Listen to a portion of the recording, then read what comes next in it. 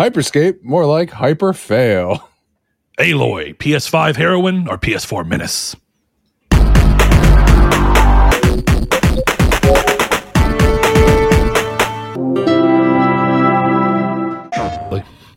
Hello there, and welcome to Triangle Square, the PlayStation podcast. I'm your host, Brett Beck, and alongside me today, missing in the spot directly beside me, as you will not see, is Mr. Solomon, who's out spending time with family, doing late Christmas stuff. But I am joined by the one and only renowned Christopher Figs. Chris, how are you? I'm good. How are you? I'm here, as I established earlier. I'm here. Yeah. And that's okay. I'm going to rock your body anyway.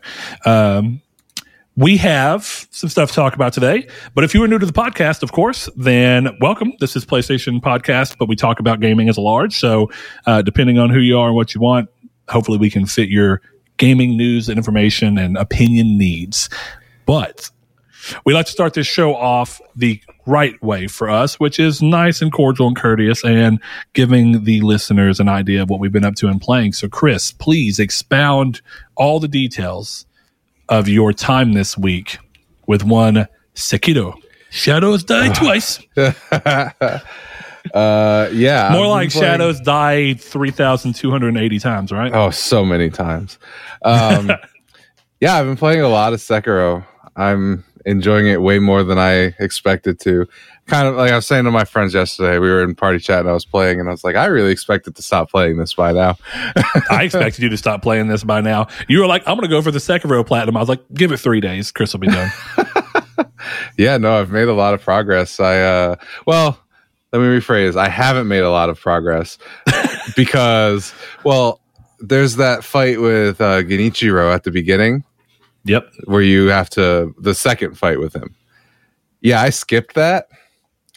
And I played halfway through the Sunken Valley, halfway through other things. I beat most of the mini bosses, like far under leveled. And I was having a lot of trouble. And my friend was just like, yeah, I think you're just playing it wrong. Go beat Genichiro. So I did that. And then, yeah, so I put like 30 hours, and a lot of that was me banging my head against enemies I shouldn't have been fighting yet, but made me feel pretty good because I beat them all. So yeah, the weird thing about FromSoft games is that there really isn't a wrong order to do anything in, but there's definitely a far harder order to do things. You know what I mean? Yeah. Like most of the games are set up. There are, of course, some bosses that are like you have to beat them in a linear order because for them to even appear. But then there are bosses where it's like, oh, well, yeah, you can just completely skip those bosses and go to this one and then come back to this one later.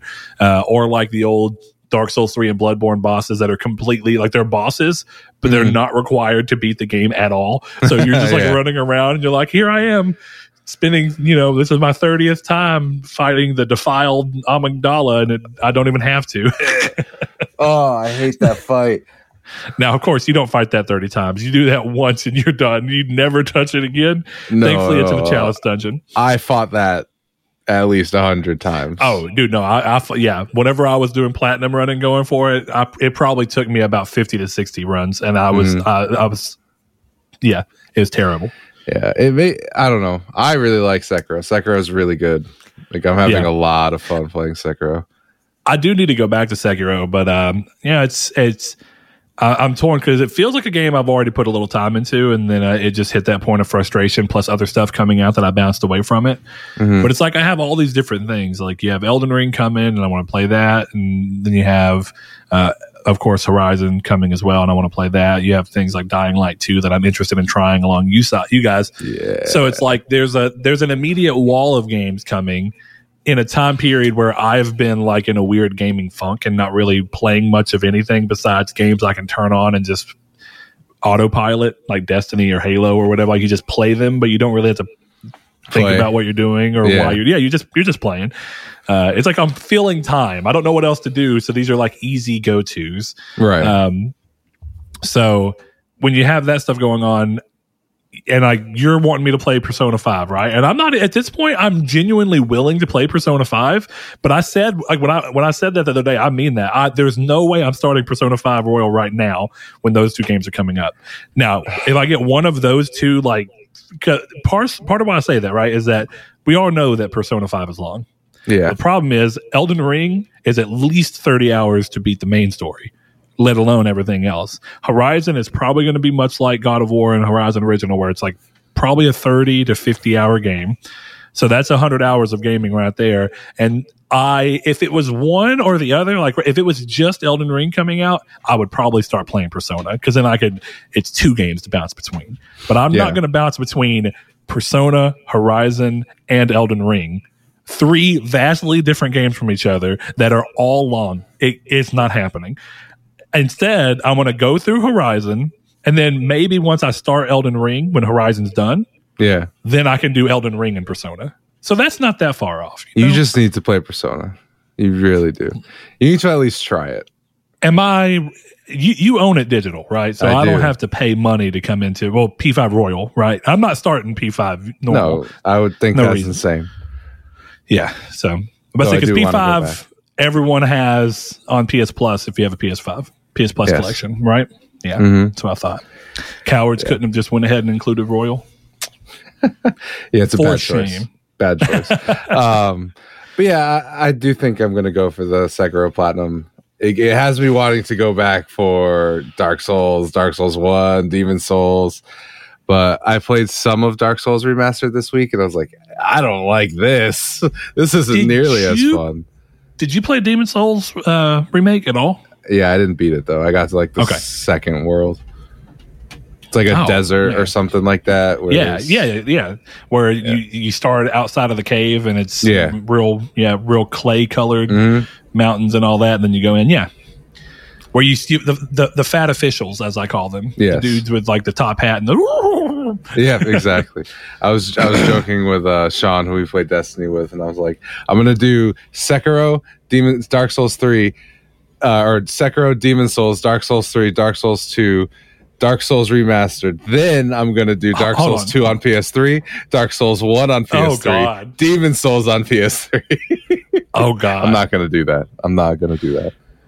More importantly, you chose absolutely the worst title with Demon Souls, if you're talking about platinuming each one of these, to immediately follow up Sekiro with, because the world tendency stuff is completely nuts. Also, your camera is frozen for me, but I can hear you, so we're just going to keep trucking on, and we'll see what happens. All right, well, we'll just see what happens with Zencastr.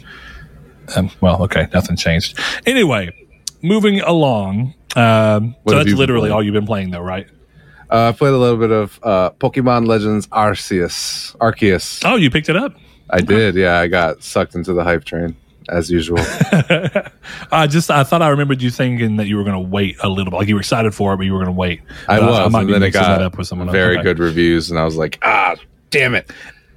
It did get very good reviews, I'll give you that, but it also went from like, and there's some screenshots and video sections where I'm like, it doesn't look great, but it's got a charm to it in this area when it's like small and focused, and there's like a hill with a tree, and you're like, okay, this is closed enough that everything looks okay. But then you get to these areas where it's like wide open, and you're up on top of a hill, and there's just like a downward prairie and like a big ocean, and that game looks like garbage in those moments. It doesn't look good, but it's like if the game is good, then fine. But when I saw that, I thought, is this a PS2 open world? This looks like a repeating like water sprite on top, like texture on top of this surface. Oh, it is. Like I've seen better looking Dynasty Warriors PS2 games. Yeah, no, it doesn't look good at all. But it's the king. It is the prime example of gameplay is king, in my opinion. Yeah, and like I said, in some areas it's not so bad, but it just really shows you that Game Freak is not positioned for open world level design, like actual world design. That's not something that they've had to do enough, clearly. They've never really had a game, right? The biggest areas they had were like the wild area and Sword and Shield, which I think you played Sword and Shield, correct? I did, yeah.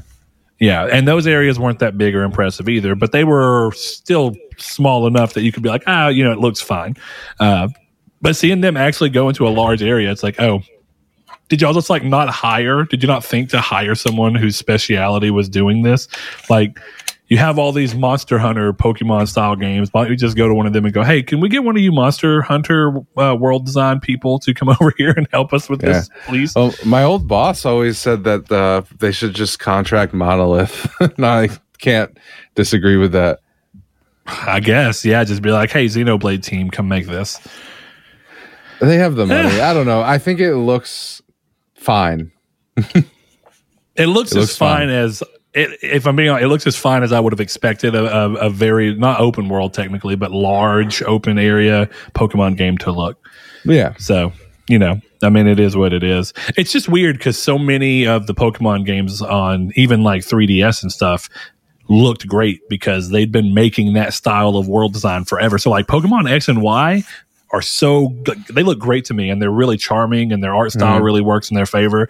And the moment you start lifting that camera way up and then putting it way back, it's like, oh, they don't know how to account for this. They don't know how to account for like a vista because the Pokemon games didn't have wide landscapes to look at. You designed for what makes the most interesting route, what makes the most interesting town layout, and it worked well within that. But oh well. Yeah, I've been playing 12 minutes. I haven't played in a few days now, but I'm playing it strictly guide free, as you should. If you're playing a game like 12 minutes and you're going in with wanting something to help you, I just feel like you've chosen the wrong game. Just watch somebody play it on YouTube at that point, because if you just want the story, which seemingly so far is pretty interesting, you can get that through other means. But I'm enjoying it because I kind of bought it because I've told you I've been in this funk of not knowing what to play, and I was like, this is just obtuse enough of a game that I could see myself enjoying it.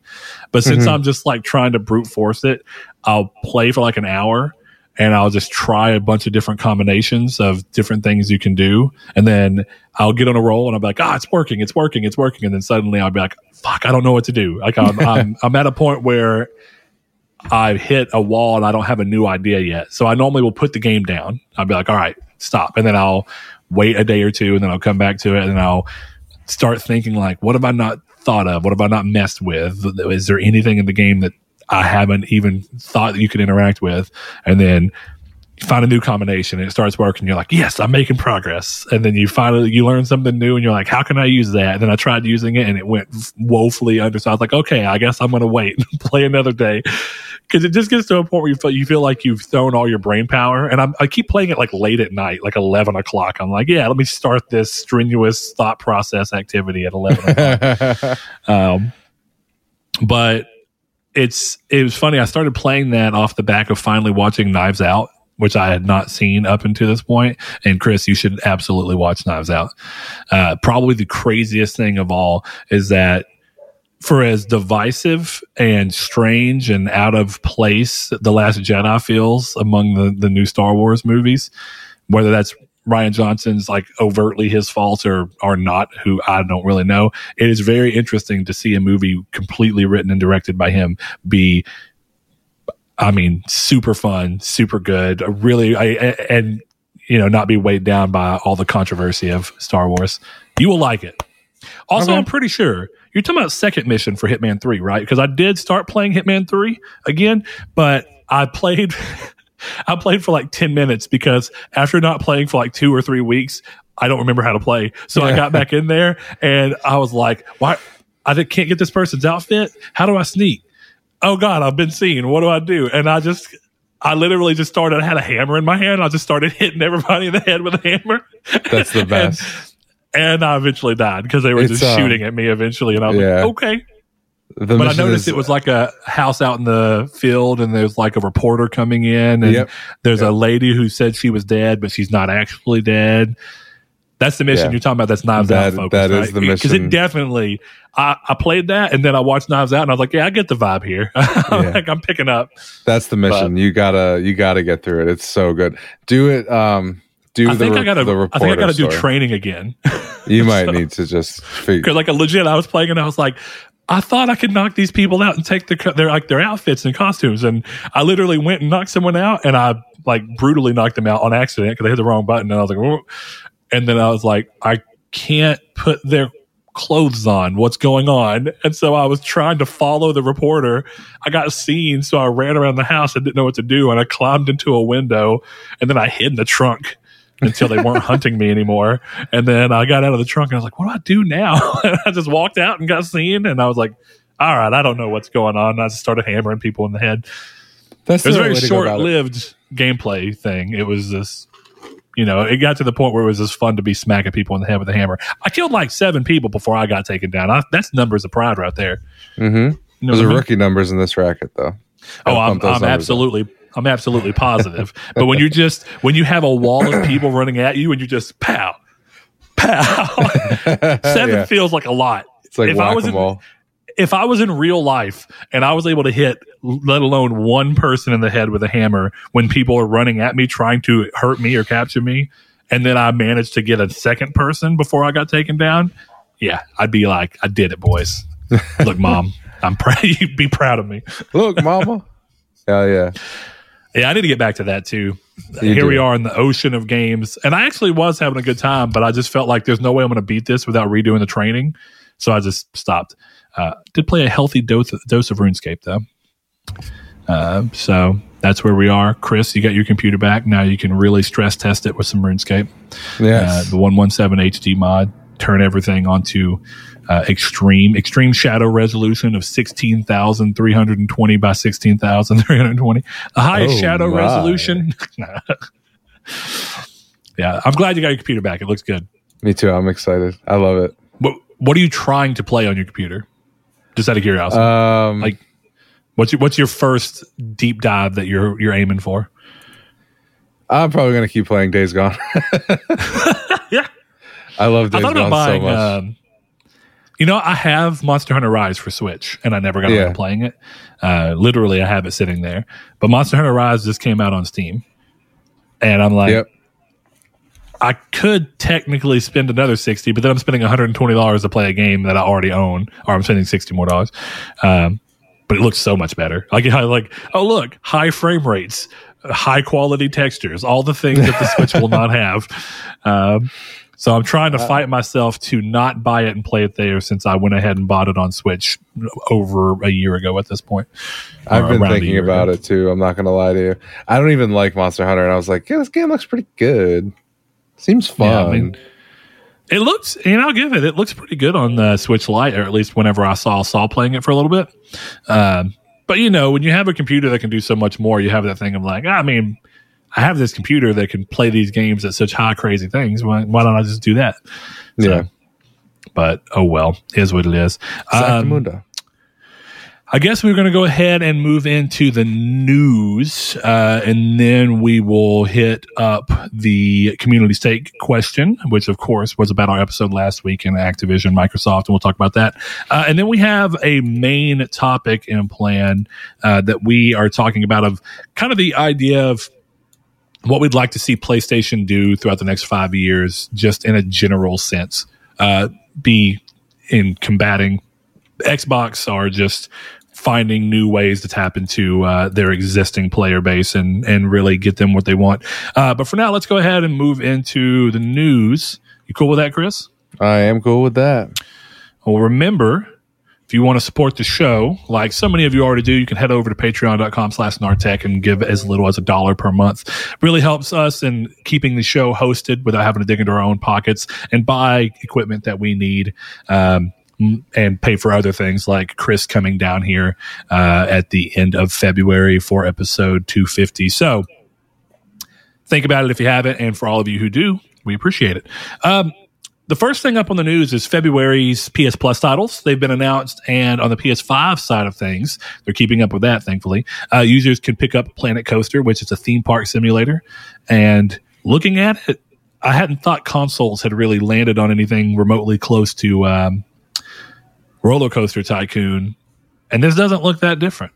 I mean, it doesn't have the same charm as like the grid-based graphics does, but everything seems to be kind of in place, like being able to alter terrain and build roller coasters piece by piece. Mm-hmm. So that's cool. On the PS4 side of things, players can dive into a Dungeons and Master inspired romp with Tiny Tina's Assault on Dragon Keep. Now, that is the Borderlands 2 DLC that has been broken off into its own game. Or you can throw hands and feet in UFC 4. The titles will be available tomorrow. That's the day this episode goes live, for all to check out. Now, Chris, Yes, a quick question for you here. I know this is a quick piece of news, but have you seen the people who are very upset about specifically Tiny Tina's Assault on Dragon Keep? I have. Do you personally find that you think that it's weird that they're giving us a standalone DLC? I mean, yes and no. I mean, it's hard because these are free games. So I feel like anything you get over the bare minimum, like you could be getting what's on Games with Gold right now. That's true. Games with Gold is miserable this month. It's awful. One of the games is Hydrophobia. Yeah. Do you even know what that? I own that game on PS3, and let me tell you, that ain't it. First of all, I bought that game for like $1.99 in 2010, and it's 2022, and you're giving me Hydrophobia, right? But continue. But no, I just feel like, yeah, this is a standalone game. Like, whatever. I don't know. It's very clear that they're doing it to cross promote for whatever the new game is, Tiny Tina's Wonderlands or whatever. So just let them, they're going to, I don't mind. It's a new game. It's a new platinum. It's a long experience. So just, it's free, with the goal, with plus. So yeah, I get the when consternation. I saw people, I saw people talking about it, and I was like, I think that I would be a little more on the side of the people saying this if the idea was like one of the 3 games was a genuine DLC. Like you had to already own Borderlands 2 in order to play this. That would be weird. If they were like, hey, the PS Plus game for this month is Horizon Frozen Wilds, but if you don't own Horizon, then you can't play it. Because that just feels like you're giving me something that has a prerequisite requirement. Is it even really a free game at that point? I think that could be interesting, right? Like if they ever wanted to start like supplementing PS Plus, which they have Spartacus coming, so there's no reason even thinking about that. But if you would have told me like midway through PS4 gen that they started being like, hey, we're going to supplement the monthly games to where you still get all your monthly games, but every now and then you'll just get a DLC. And if you own the game, great, you get a DLC. If not, you can buy the game and then get the DLC.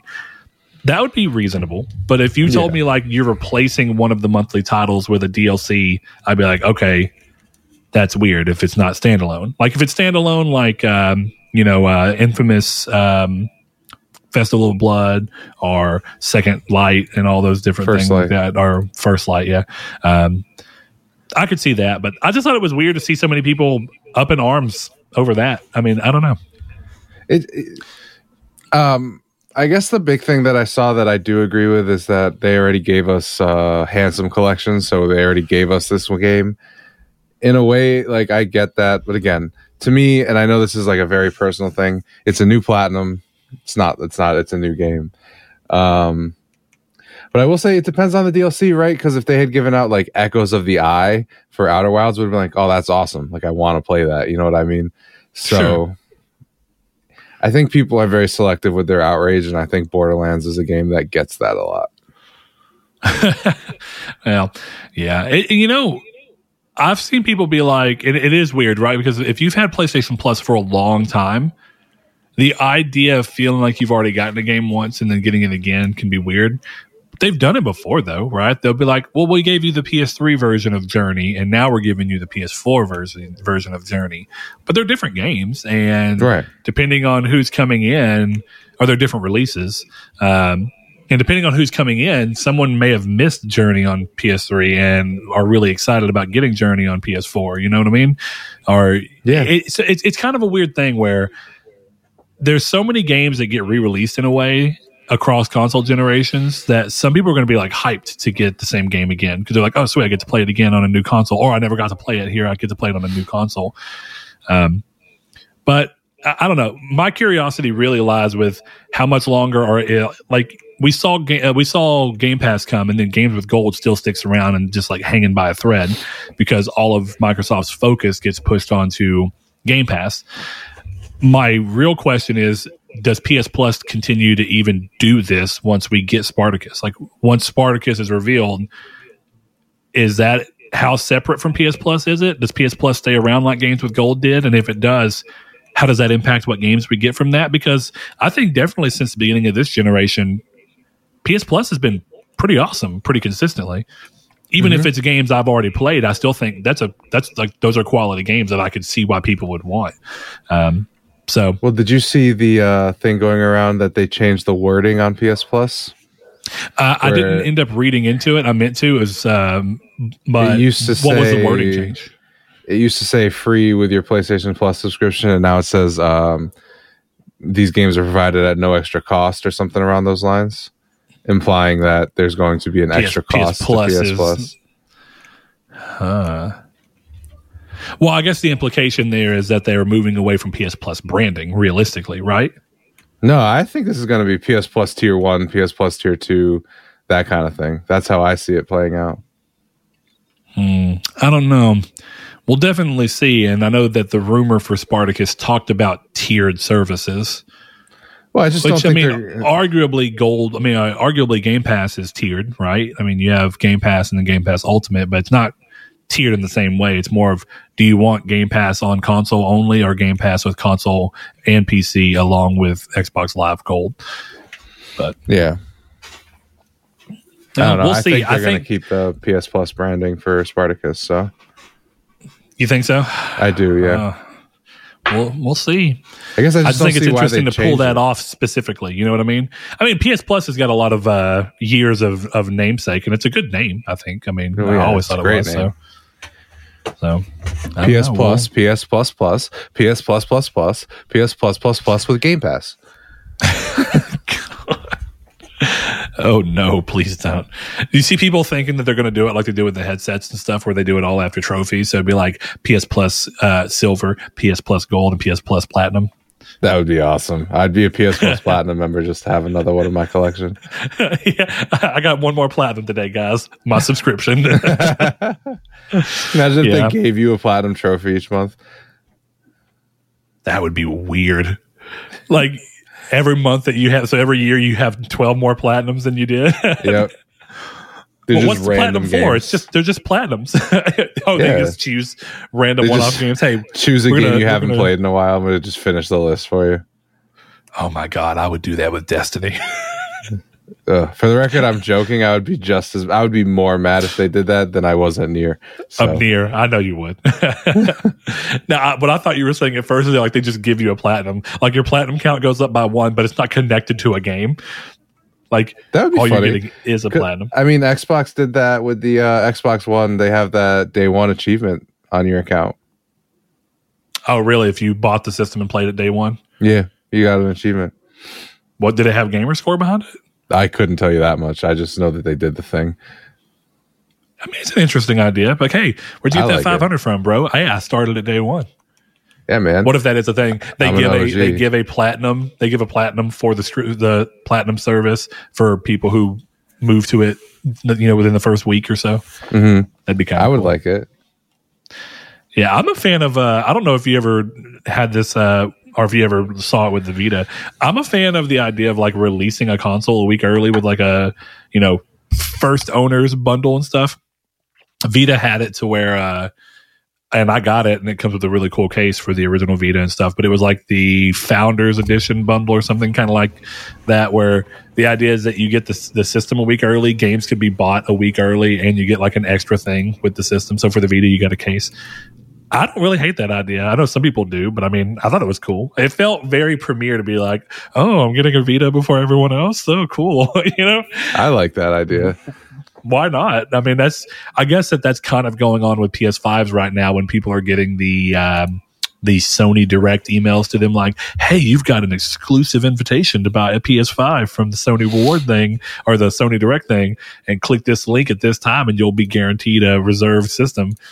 Like, that feels pretty nice when you can't get them right now. So like, oh, Sony, you didn't have to. Thank you. Oh, you thought of me specifically? Thanks. Oh, it's like the weirdest form of polygamy. Sony's just sending that out. It's like a booty call in the middle of the night. Well, at least one of them's going to hit you. Here you go, Then Poppy. everybody shows up, and Sony's just like, I only have this many. I'm sorry. Either way, we'll see what ends up happening. PS Plus is good, strong naming. So if they don't keep it, I would be very surprised. But it makes, I don't know, why are they calling it Spartacus internally? You know, I mean, also, what a name. Is it like... Wasn't the PS4 Orbis? We're not playing on Orbis right now. That is true. The PS4 was Orbis and VR was Morpheus, which actually great name. Checks out. That's a great name. I almost wish it would have just been called the PlayStation Morpheus. Like, just release it. Yeah. The Matrix crossover. Take the blue pill and hop into VR. That was the wrong pill. Take the red pill and hop into VR. Well, you know, I always legit wondered how many people looked at that and thought it was the Matrix. And then also I had that thing where when they first did it, I was like, oh, like the Greek god of like dreams and sleep and stuff like that, where it's like, I could see that. And then everyone else is like, Morpheus, like the Matrix. I'm like, damn, the Matrix has really permeated culture. This could actually be named after the Matrix more than it is. I mean, they both work for the same reasons, right? I think the whole idea of the reason he's called Morpheus in the Matrix is because you're waking from the dream, right? Like, right. It's tied into it. So I see it. But it is a sick name. It is, dude. I kind of wish I was named Morpheus. It's a sick name. That sounds so awesome. If you're like, hey, what's your name? Hey, bro, I'm Morpheus. That's cool. That is cool. When I was a kid, I always wanted to name my kid Thunder because I thought it was sick. Who's this? Thunder Figueroa. Yeah, this is my son Thunder and my daughter Lightning. Oh, no, Final Fantasy 13 ruined that name. Oh, poor Lightning. Oh, gosh. Oh, dude. Thunder Figs. Listen, Thunder Figueroa is a great name. That is a sick name. I mean, my buddy's name is Thorjan Wolfgang Lewis. What a name. That's almost too much. That's just too much cool for one name. Oh, man. All right, next thing up in the news. For all those still rocking a PS4 or PS4 Pro and wondering what Horizon Forbidden West will look like, Guerrilla recently showed a look at the gameplay on the systems as part of announcing that the game has gone gold ahead of its February 18th release. So if you're not one of the people that likes to completely avoid games, I won't say anything more about it, but you can go check out the gameplay. And I think it looks quite great, even on PS4 Pro. I'll give them their thing. Though I do want to say they keep showing it on PS4 Pro, not on PS4. I believe it looks fine on PS4, but clearly they're showing the best version of it on PS4 for marketing purposes. If they really wanted to be transparent, they would release one that shows the differences between PS4, PS4 Pro, and PS5. But, oh well. Chris, thoughts on, I mean, did you see this at all? Did you end up watching it, or were you not worried because you don't have to worry about PS4? Yeah, I'm not worried about it. And I know you're not, like, you're not, I think you're planning on playing the game, but you're not just like over the moon hype for it, right? No, but I will say, maybe a shock for some of our listeners after the way I've talked, it has now moved to 3rd on my February ranking. So that is true. Dying Light, Elden Ring, Horizon. So Elden Ring has made a move up as you've decided that FromSoft games are not bad. I never thought they were bad. I always thought that I wasn't good at them. And then I realized that I'm getting pretty good at the hardest one objectively. So I think I'm okay. I will say that's the hardest one for me so far. Well, it's the only one you can't level yourself into it being easy. You have to actually get good at the game. It's primarily the parry, which you think, you know what I really need to do? I need to go back to it. Mm-hmm. Because I had to perfect basically not parrying, but the same idea of perfecting timing to do something. I had to do that in Mortal Shell. Oh, okay. Because the no shell run for Mortal Shell entirely relies on your ability to harden at the right exact time, which is basically the idea behind parrying. You need to hit this button at this exact time so you can see this happen. So I should, now that I was able to steal my resolve and figure out how to harden perfectly in Mortal Shell, I should go back to Sekiro and really see how I fare. Do it. I think it was just weird because like you play so many From games and you've always had the ability to like parry or riposte or whatever in most of them, but they never played like you have to do it or you literally can't. Like the mechanic of beating the boss is tied to your ability to parry. Mm. So that was always what made it hard, is it's so different playing than all the other FromSoft games, and you're used to just running around and doing what you want. Like even Bloodborne, I just sidestep everywhere. I'm like, oh yeah, okay, yep, not gonna get me, stab, not gonna get me, back roll, okay. You know what I mean? So I think that was genuinely the hardest part of that game in particular. So anyway, I think it's going to be interesting. Like, I want to see like Digital Foundry's breakdown of this, because I'm curious to see how big the difference is, how big they can make the differences considering it's cross-gen, just so you get a feel for like what to expect from like Gran Turismo and God of War and all these games coming up. I saw a tweet from Digital Foundry where they were like, there are clear and distinct differences, but it's not that bad. They're excited to go through it. So yeah, it'll be, no matter what, right? There is always going to be that feeling for people who really care and who really are into the PlayStation 5 and are wanting to see it do what it can do. There's always going to be that feeling of this game could have been more if it targeted specifically PS5. Now, how true that really remains to be seen, or how true that is remains to be seen. The reality is that no matter what, everyone's going to feel like if you were able to focus completely for one system, you would be able to squeeze that much more performance out of it. Mm-hmm. But in reality, considering that they're still only developing for realistically 2 systems, maybe they really didn't lose any optimization at all. But that feeling permeates no matter what. Like, you're always going to feel like, what could it have been? And certain people are going to have a hard time getting past that, even if the games look amazing. I mean, I'll give the bit that I watched, Horizon looks amazing for it to be on there. Like, significantly better, and I'm not trying to throw shade or anything, but significantly better than like Halo Infinite looked on Xbox One. Mm-hmm. Significantly better. Which arguably you can say like Horizon's art style and rendering style and all these different things, and choosing to run at 30 on PlayStation. PlayStation 4 as opposed to I'm pretty sure Halo Infinite was still 60 frames per second on Xbox One. So there's a lot of differences there. But seeing a game that looks this good this late into a generation is still impressive nonetheless. It is. Next thing up, hot off the back of remastering the original trilogy, Crytek have officially announced that they are working on a brand new 4th installment of the series. They are currently developing it under the working title Crysis 4. I wouldn't be surprised if that's just the name, because it was always just Crysis, Crysis 2, Crysis 3. Yeah. But I am a fan of subnames. Like, if they're going to come back, why would we even talk about Crysis 4?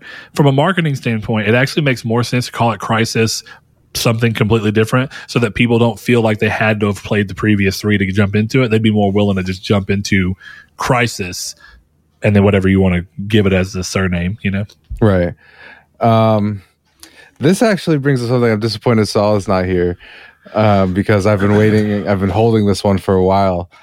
So the GeForce leak is 100% true, right? We're done pretending that there's anything doubtful about it at this point. Yeah, I mean, I guess it would be great for Saul to be here, because I think he was the one who was the most skeptical about about what it held inside. I thought it was obvious. Like, whenever I saw GeForce Now, and I get it, you have this thing of people being like, well, somebody could just put it in there because they were trying to read the tea leaves, and it's an easy way to show it forward by saying, by that I mean, if the GeForce Now leak was fake at all, and somebody just put some extra games in there, it wouldn't have been that weird for someone to look and go, well, they remastered Crysis 1. They wouldn't have done that unless they were trying to look at interest for a Crysis 4, so let's go ahead and just put a Crysis 4 in. But at the same time, yeah, that's exactly true. The moment they remastered Crysis 1 and then announced they were remastering Crysis 2 and 3, I was like, obviously they're working towards Crysis 4. Yeah, it was all about seeing. Pretty clear. Yeah, so I agree. I do think GeForce Now leak is as accurate as anything. It shows that there was enough smoke and fire. It doesn't mean everything in the list is going to materialize, and I don't think anybody ever purported for that to be the case. No. But I think there's plenty in there that we are going to see in some capacity. Yeah. So I'm just, I've been waiting to gut check Saul on that for a little bit, but this is the one story where I'm like, okay, this at this point is just obvious that it was always true. Yeah, I mean, I think so as well. you know, I mean, I want to get back and play because I never played Crysis 3. I played Crysis 1 and 2, and I've been wanting to replay those, the remastered trilogy. Mm-hmm. Yeah, I've been looking at that pack for a while. But there's just something about, like, I remember Crysis 2 was awesome, and I didn't get to beat it because I checked it out when I was working at GameStop, and I got to play, like, probably 3/4 of it, like 6 or 7 hours of it. I know it wasn't a super long game, but that game was awesome. And then I just never ended up going back to it because I was broke. So I've been wanting to go back and play it though, because even on PS3, I was like, holy crap, dude, this is like, it looks amazing. It feels amazing. The idea of having all these powers with your suit is like really cool. Like on a pure idea level, I think the idea behind Crysis is super cool. Absolutely. Random shower thought. I know this is like a weird thing to come back to, but literally before this was even announced, like a week ago, I was taking a shower, and in the shower, for some reason, my brain was just like thinking about all the awesome like PS3 games that came out that all did like really cool like simulation style things, and like we're gonna break stuff down and let physics play out in games. And Crysis was the reason for that, right? Like the original Crysis, everybody loved the idea. It's like you can shoot a tree down, you can shoot it branch by branch off. And then we saw like consoles start trying to mimic that. We're like, okay, Far Cry 2 on console, you can burn fields and shoot down, you can shoot boards out, and you can shoot the tree branch by branch and it'll break down even on console. And then Battlefield back then was like, well, we're going to do Battlefield Bad Company, and you're going to be able to level a complete house by shooting it at the, you know, at the foundation, and it'll eventually knock the whole house down. And then small stuff like, I felt like the PS3 era was like game console manufacturers being like, we've got to prove that we're going next gen. And I don't know if I've ever seen a period of as much like, look at all the things that you can only do on these new consoles. One of those things I really loved was in the very first Resistance game. I think it was the only one that actually had this level of detail. You have the heat stacks on the back of the Chimera, and you could shoot the heat stacks to kill them, and because it would cause them to malfunction, overheat, and then it would blow the Chimera up. Or they had red tubes that were connecting everything, and they weren't very big, but they were slightly overstated in size so that you could see them given the 720p resolution, and you could shoot them. And you could shoot each one of the hoses, and you'd see it pop open and like coolant would spray out of it. And if you broke all the hoses, they would overheat and they would die. And I just thought that was like, I remember I was excited for Resistance because of that. Like I was like, what a weird level of detail. Like you can shoot hoses on something's back and then kill it. And I remember Resistance 2 in many ways is a better game than Resistance 1. But I remember that they did away with that. Like they weren't like, after that first game of trying to prove what next gen could do with one of the first games. They were like, yeah, we're still going to have like big scale and crazy stuff, but we're not going to have this fine level of detail. Now you just shoot their heat stack, and it makes more sense. It's an easier target. But I love those stupid fine levels of detail. And my real hope for Crysis 4 is like they're thinking at the drawing board of like, what can we do even on a console level to just really show all the crazy physics stuff that we can pull off in a game.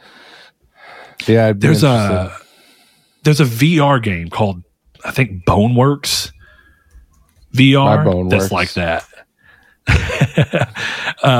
Yeah, it's like super. Everything is physics based, and everything reacts as you would expect.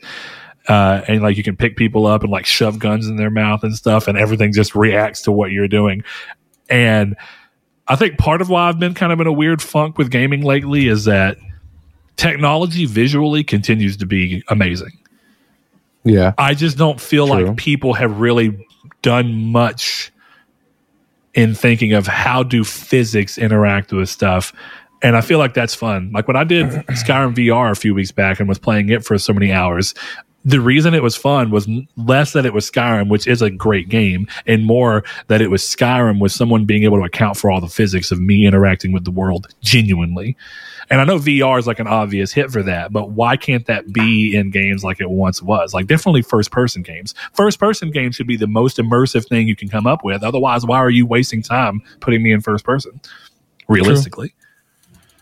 So we'll see what ends up happening in that regard. God dang it, boy.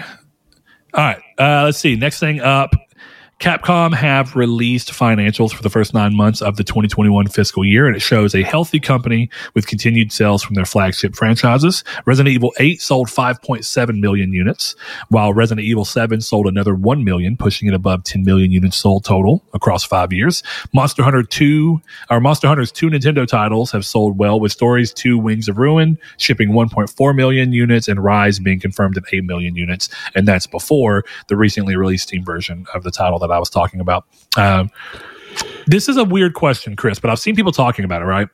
And it's going to kind of play into the community's take. So I guess I'll kind of save the remark for there. But it's about Capcom as a potential purchase for Sony. So don't let me forget that when we're talking about it. Okay. The answer is no. Next up, yeah. I mean, I figured too, but I want to kind of talk about why that isn't necessarily what some people think it is, and what the divide between core gamers and casual gamers are, and the importance of that in relation to Activision. Absolutely. Anyway, next thing up, Hyperspace, Ubisoft's futuristic battle royale, came out about a year and a half ago, is coming to an end. The team announced that they have made the tough decision to end development on the title, with the servers for the title staying open through April 28th for the player base to enjoy their work for a little while longer. I never played this. I genuinely don't know anything about it. I remember seeing it very, very lightly and then never touching it. But I don't have a lot of interest in battle royale. But there was a feeling when they announced it from a lot of people that there's no way this can push out Apex and Warzone and Fortnite. And lo and behold, it looks like it was true. Yeah, well, it also just wasn't very fun. I played a couple rounds of it, and that one of the big takeaways I had was like, why would I play this over Apex? But then it was also just like, this isn't nearly as fun as Apex. It was too fast, too vertical, too much verticality. I didn't like it very much. On paper, that sounds cool to me. But there's something about the fact that I know that in practice, that's very unlikely to be what I want it to be. Okay. Like if you really looked at, like, did you, Ghost Runner? Have you seen that game? I have, but I haven't played it. Okay. Well, essentially first person cyberpunk, like real, really parkour, weird movement oriented, very vertical, a lot of stuff like that where you can run up and move around stuff. And if you told me, hey, put that into the idea of a battle royale where everyone is just on a map and they're running around and going vertical, I could see that being fun. But I think people get weighed down with a cool idea like that they're trying to make it too similar to a battle royale in other ways. It's like they want to be unique, but they don't want to push so far that they alienate. That's the fear, I guess, on their side. They don't want to push so far that they alienate the common ground of like, well, it's still a battle royale. But I think that by doing so, they really missed the chance for the game to do anything of value, because instead it's like, oh, it still plays like Apex and Fortnite, but there's this new layer of obtuseness to it that makes those other ones, whenever you compare the parts that you can compare apples to apples, it makes the other ones just stand out better. I don't know. What was that other one? Radical Heights, right? Yep, that was Cliffy Cliff B. Bleszinski. Yeah. That one never came out. Out of early access. Exactly. But same idea, right? Wasn't its whole thing about being like super vertical? Yeah. Like being able to jump fast. around crazy and fast. And I don't think that those are bad ideas, but why do you keep trying to wrap them up in standard battle royale trappings? Mm-hmm. I don't know. So did you played Modern Warfare 2, right? The original Modern Warfare 2? Yeah, Call of Duty. Did you remember the Flavella level? Flavella. Describe to me what happens within it, because I think the one I'm thinking of is with when you're driving in, the mission starts, you're driving in, your driver gets shot in the head, and then you're running through that like city and people are shooting at you from all different angles and different buildings. That sounds, yes. Okay. I thought that was Favela, right? Well, yeah. Or did I mishear you as Flavella? Yeah, I don't really know that. Yeah. Okay. You're cool. My point is that imagine that level on Veteran but with real people.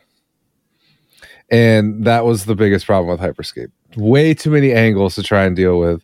Like Fortnite has kind of the same problem for me personally, but whenever you start building up. Yeah, but at least in Fortnite, you can see that it's happening. In this one, it was like you're running through a city, and someone can be on the top, someone can be inside a building, and someone can be on the bottom floor. And then you have these powers where one guy's jumping along and grappling hooking in a giant ball or whatever. It was just too much. Battle Royale has to be simple. I do think. What's the player count on this game? Like 32 people, 64 people? No, I think it was 100. Dude, yeah. Again, on paper, the idea itself, when you don't account for the amount of people, is fun. But that sounds like it's at its most fun with like a max of 16 people. Absolutely. But that's the thing. Why can't something still be Battle Royale in mindset? Why does it always have to have a lot of people?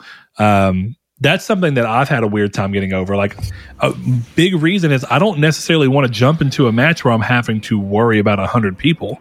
Sometimes it's nice to just be like, I've only got to worry about 32 people, or I've only got to worry about 16 people. You know what I mean? Like, but why can't it still be the same basic idea of if you're doing singles and there's 16 of you in a thing, then you get to account for only 15 other players, but as you die off, eventually there ends up being only one victor. And then if you do like doubles, you can have 32 players, and then you have more of a reason to have that.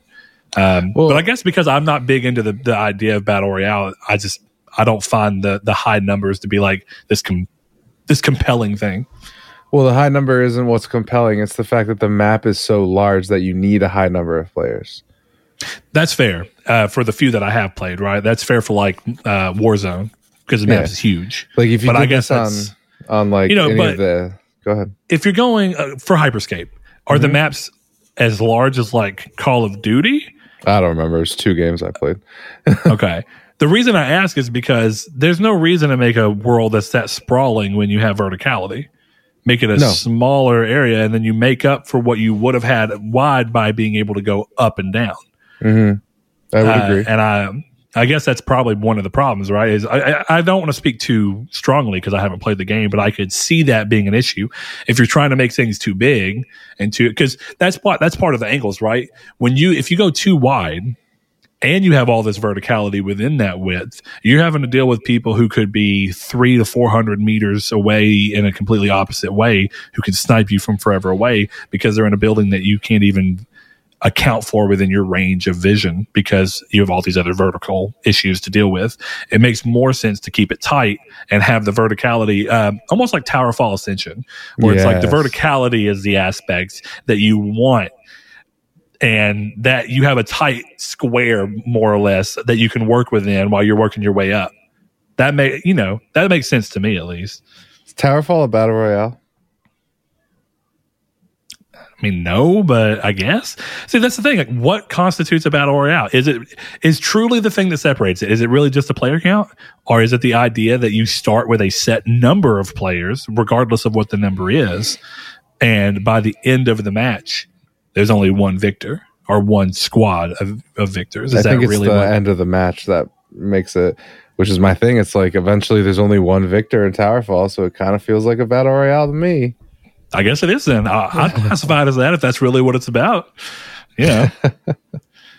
I just, because do you really want to sit there and say like MAG on the PS3 was a battle royale? You could say that it was. I mean, but then that technically means that the battle royale concept existed far, far, far before. And of course it did. We watched a movie from like 2001 called Battle Royale. We did. But my point being is that in the gaming sphere, it was already alive and well before the likes of Fortnite or anything like that, right? And PUBG. Yeah. But everyone likes to act like it's not. But I guess it's really more of it never really caught fire until that PUBG. PUBG was like the first thing, and then everybody wanted to build off of that. Because I'm pretty sure everyone collectively groaned, if I'm being honest. It sounded cool when you're trying to console war it up and be like, PlayStation's better because you can have 256 people on one map. I mean, that's a cool number. But ideally, I don't think anybody was really putting MAG in and being like, oh, yeah, let's go. 256 people to account for. Yeah, that's ridiculous. I died immediately as I spawned because there's people everywhere. Dude, those maps were huge. Oh, they were and they were pretty barren because of the fact that they had to be big because you started, it was 256 players, but if I remember right, it broke you into squads and then fire teams within the squads. So you had like 256 people, 8 squads, 8 fire teams per squad, and it would start each squad in different things. So it was like you're all working towards things and trying to go towards it. It was a cool idea. I'm really not trying to down talk it. It got messed up by the fact that it wanted to have progression that it wasn't like Halo. It wasn't you're either bad or you're good at the game. It was if you play enough and you get enough kills, you get gear advantages over other people who are just starting, and therefore you can be better than them. But once players start shedding off, you're left with only the sweaty people who are really, really good and have ridiculously high gear. And not only is their skill way higher than yours, you literally don't even have a weapon or armor that can count for what they're coming to you with. It's rough times. Yeah, that's a bad way to do it. Yeah, but I mean, it is what it is. Last thing here in the news, in the wake of the Activision Blizzard purchase, there was much in question over the future of Call of Duty on PlayStation consoles. Of course, PlayStation said that they believed they'd stay. We had Phil come out and say that they, desired to keep Call of Duty on PlayStation. But according to Jason Schreier, the next 3 titles in the series will still release on PlayStation, including this year's title, which, of course, because Activision is not owned by Microsoft yet, 2023's title, and a supposed successor to Warzone, which is seemingly aiming for 2023 as well. His article around this states that titles past that are hazier as to their appearance on Sony's consoles. So ostensibly, 2024 Call of Duty is the first one that is questionable within the sights of everyone involved here. Chris, Yep. What are your thoughts on this? I think this is good information. The more I think about Call of Duty being exclusive, the more I don't think it's going to happen. Not for any altruistic Microsoft loves Sony reason, but because I don't think it makes sense to cut the player base by 3/4. Yeah. That doesn't make logical sense why you would do that to your game other than to screw Sony. And I know that, sure, they can, but I don't see any reason to do that. It screws your players. It screws PC players. It screws Sony players in a completely different way, but still screws Sony players. So taking Call of Duty off Sony literally screws everybody. I don't know why they would do it. Well, and we made this conversation before when Bethesda was bought out, but I think it's really different when you're dealing with a monster the size of Call of Duty, right? Mm-hmm. You could look, a lot of people would look, and definitely at the time, it's easy to make the remark, and I made it myself, and I know why I made it and why I thought it, and it wasn't because I was upset with Microsoft, but it's because if I was in Microsoft's shoes and I bought Bethesda, I would 100% be like, yeah, we're still going to release the Elder Scrolls, at least the next one on PlayStation, because that single release selling 25 million copies could potentially, make back a large section of this $7 billion purchase I just made. Right. So why not just do it since we've already announced, like the game's already announced and people know about it. Let's just put Starfield and it on there and then start benefiting later once we've recouped our money. But Microsoft has so much money that they don't have to think that way. They can literally be like, yeah, we're just going to make the stuff exclusive and go ahead and start reaping from it, not monetarily, but we're reaping from it and building Game Pass so that we eventually become monetarily sound within Game Pass, within its own thing. Because I don't think that they're they're not looking at their books and balancing the $7 billion purchase that they say is because of Game Pass against how well Game Pass is doing, because that doesn't really matter. That's more of a long play Netflix style game where it's like spend the money up front, get the content that we need, get the people to continue making content, and then we can start talking about it once we're in profit. In looking at that, it's the same thing for PlayStation and Call of Duty. You would think Call of Duty is such a monster at 50, 60, 70 million units sold per game across every console out there. Why would you limit that? Why would you limit the potential for microtransaction purchases within that? Cutting off of PlayStation, not only are you losing the money from PlayStation buyers literally buying the game, you're losing money from them spending excess money on the game because they enjoy it. Absolutely. And but Microsoft doesn't have to do that, right? They may not care. They may not care. Well, the biggest thing that people forget is Microsoft is not Xbox and Xbox is not Microsoft. Microsoft, the same week they bought Bethesda, made a $21 billion deal with the U.S. government. Like, they don't care. They made 3 Bethesdas in less than 24 hours after they bought them. So, yep. It's like I said, people made fun of me on a group I was in when I said it, but Microsoft will probably recoup this Activision deal before the year's over. Oh, yeah. I believe that. So, like, it's or at least close enough that it's a wash. It doesn't really matter. You know what I mean? Yeah, that's then the thing. Again, I mean, if you really look, hell, they may maybe recoup that much by June. Yeah, by the time it closes, I would be surprised if it was. They're probably completely in the black for the sale. Like, it doesn't matter. But that's a ridiculous thought. But I mean, it's not wrong. It's just, it's unfathomable to think about the amount of money that moves through something like Microsoft. Because you're right. Microsoft has the benefit of saying Microsoft is not Xbox and Xbox is not Microsoft. Sony cannot say that. No. PlayStation is the number one, or I think it still is number one. For a long time it was, but it's basically Sony's biggest money bringer. Hey, but we got the Sony Vaio. I got my laptops. Oh, shit. They sold that like 3 years ago. We got our TVs. They do have their TVs. They still have phones. Please watch the Uncharted movie in February. General consumer electronics. But their money comes from sensors. They make every sensor that goes into iPhones. Every camera sensor. Pretty much almost every phone has a Sony lens in it, or a Sony sensor, realistically. Or so many that it doesn't matter. Their high end photography makes some money because mirrorless cameras are amazing, and Sony pretty much has that down lock. So when you look at those things, it's not that Sony doesn't have other means of money, and they have like Columbia Pictures and all these Sony Pictures and things that are involved. But where their money comes from, where their real buying power as a company comes from, is PlayStation. That is not the way that Xbox, that's not the relationship that Xbox has to its parent company. So it's really weird. Sony can't do that because they don't have anything bigger. They have to look at every single thing that comes through them and go, like, it'd be weird. Let me ask you this, Chris. If PlayStation, right, if Sony had bought Activision, right, do you think PlayStation would look at this and go, it makes sense to leave leave Call of Duty on Xbox? Or do you think that do you think Sony would hoard it and make it exclusive? Flip the question, basically. I know this is going to sound hypocritical, but I think it would make way more sense for Sony to do that than Microsoft.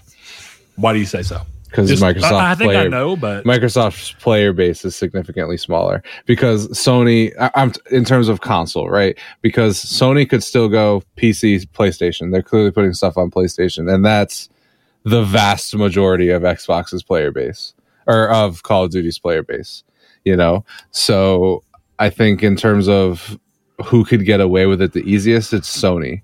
Whether that's a good decision or not, I couldn't tell you, but I can tell you that Sony having the vast majority of the players on their console and then continuing to put it on PC would cut the player base by significantly less than what Microsoft would cut it by. No, I mean, I think that's fair, and that's what I was figuring you were going to say, is that Microsoft accounts for 40 to, let's say, 60 million potential players for Call of Duty. Yeah.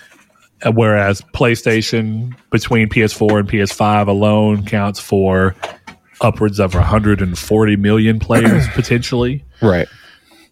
And then, of course, PC, right? PC is there. So you're dealing with PlayStation being tripled. Now, here's the thing. If PlayStation did that, do you think that would be a bad thing? Yes. Even if you see them doing it, you would still view it as a bad thing, yeah? Yeah, absolutely. Okay. I mean, I think so too. The weird conversation that was happening a lot last week is this idea, and I'm not saying it's not true of some, but this idea that Sony people would look at this deal completely reverse if it had been PlayStation buying Activision, that they would think it was an amazing move and that it was super smart. And of course, Call of Duty should be exclusive. Well, it is an amazing move and it is super smart. And Call of Duty should probably remain exclusive. Yeah. But that's on both sides. It's still a good deal for Microsoft. It's still smart for Microsoft. Or there are aspects that you see where you're like, this makes sense and that's the smart thing to do. But on a consumer level and for a player base level of people who actually enjoy the product would only stand to have a smaller pool of potential people to play with and access with if it goes exclusive, even if it may make sense from a draw. I don't necessarily want to rehash the whole conversation, but I think that the biggest problem, the difference to me between Microsoft and Sony is that I think eventually Microsoft gets to a breaking point with Game Pass, and eventually all these games being free is unsustainable. And at what point do we see, here's your Call of Duty game, but it's, each map is $4. Obviously that's ridiculous, but where is the race to the bottom like Apple and the iPhone games?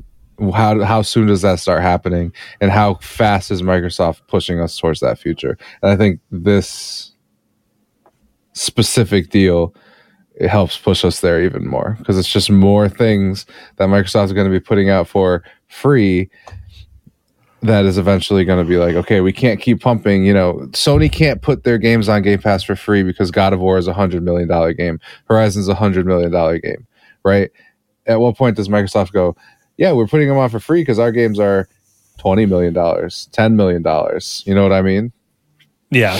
And, objectively, if you just look at that and you enjoy and they're good games and they're $20 million games, and that's not inherently an issue, but it does mean that it does mean that the more that Microsoft absorbs and acquires, and then if they do ever decide to be like, we've got to cut the cost of our games to keep sustainable, again, that's a big what if.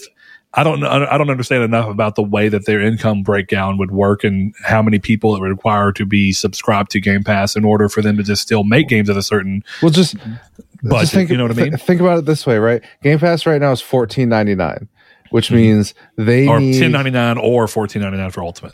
Sure, which means that they need to sell, or they need, for every 5 person, that's one $60 game, and they now have enough studios to do one $60 game a month on Game Pass. So you're telling me that if every person on Game Pass is playing it, they're still not covering the cost of the game, right? Because every 5 players have to be there to sustain all that. And we know that not everyone is going to play Avowed. Not everyone is going to play, I don't know, Crackdown 3 or Condemned 2, whatever they're going to put out. So at a certain point where they're losing money on these games to where it can't be profitable until you wake up one day and they go, yeah, Game Pass Ultimate is $30 and Game Pass regular is $25. And even then, that's still not enough. Something that you said that I struggled with a little bit as well too, because of the way that you're used to a traditional business model. But that's the real question: is what garners success for, or what constitutes rather success for a game on Game Pass? Is it truly that they want 5 subs to play each game so that they can say that game would have sold this and this was its potential earnings, so we're going to count that as earnings towards it? Or do games success strictly, is this actually a weird utilitarian or utopian idea of games where they look and say, here's our entire pool of money. Here's our, what we make off of Game Pass, is, $1.4 billion a month, whatever it be, right?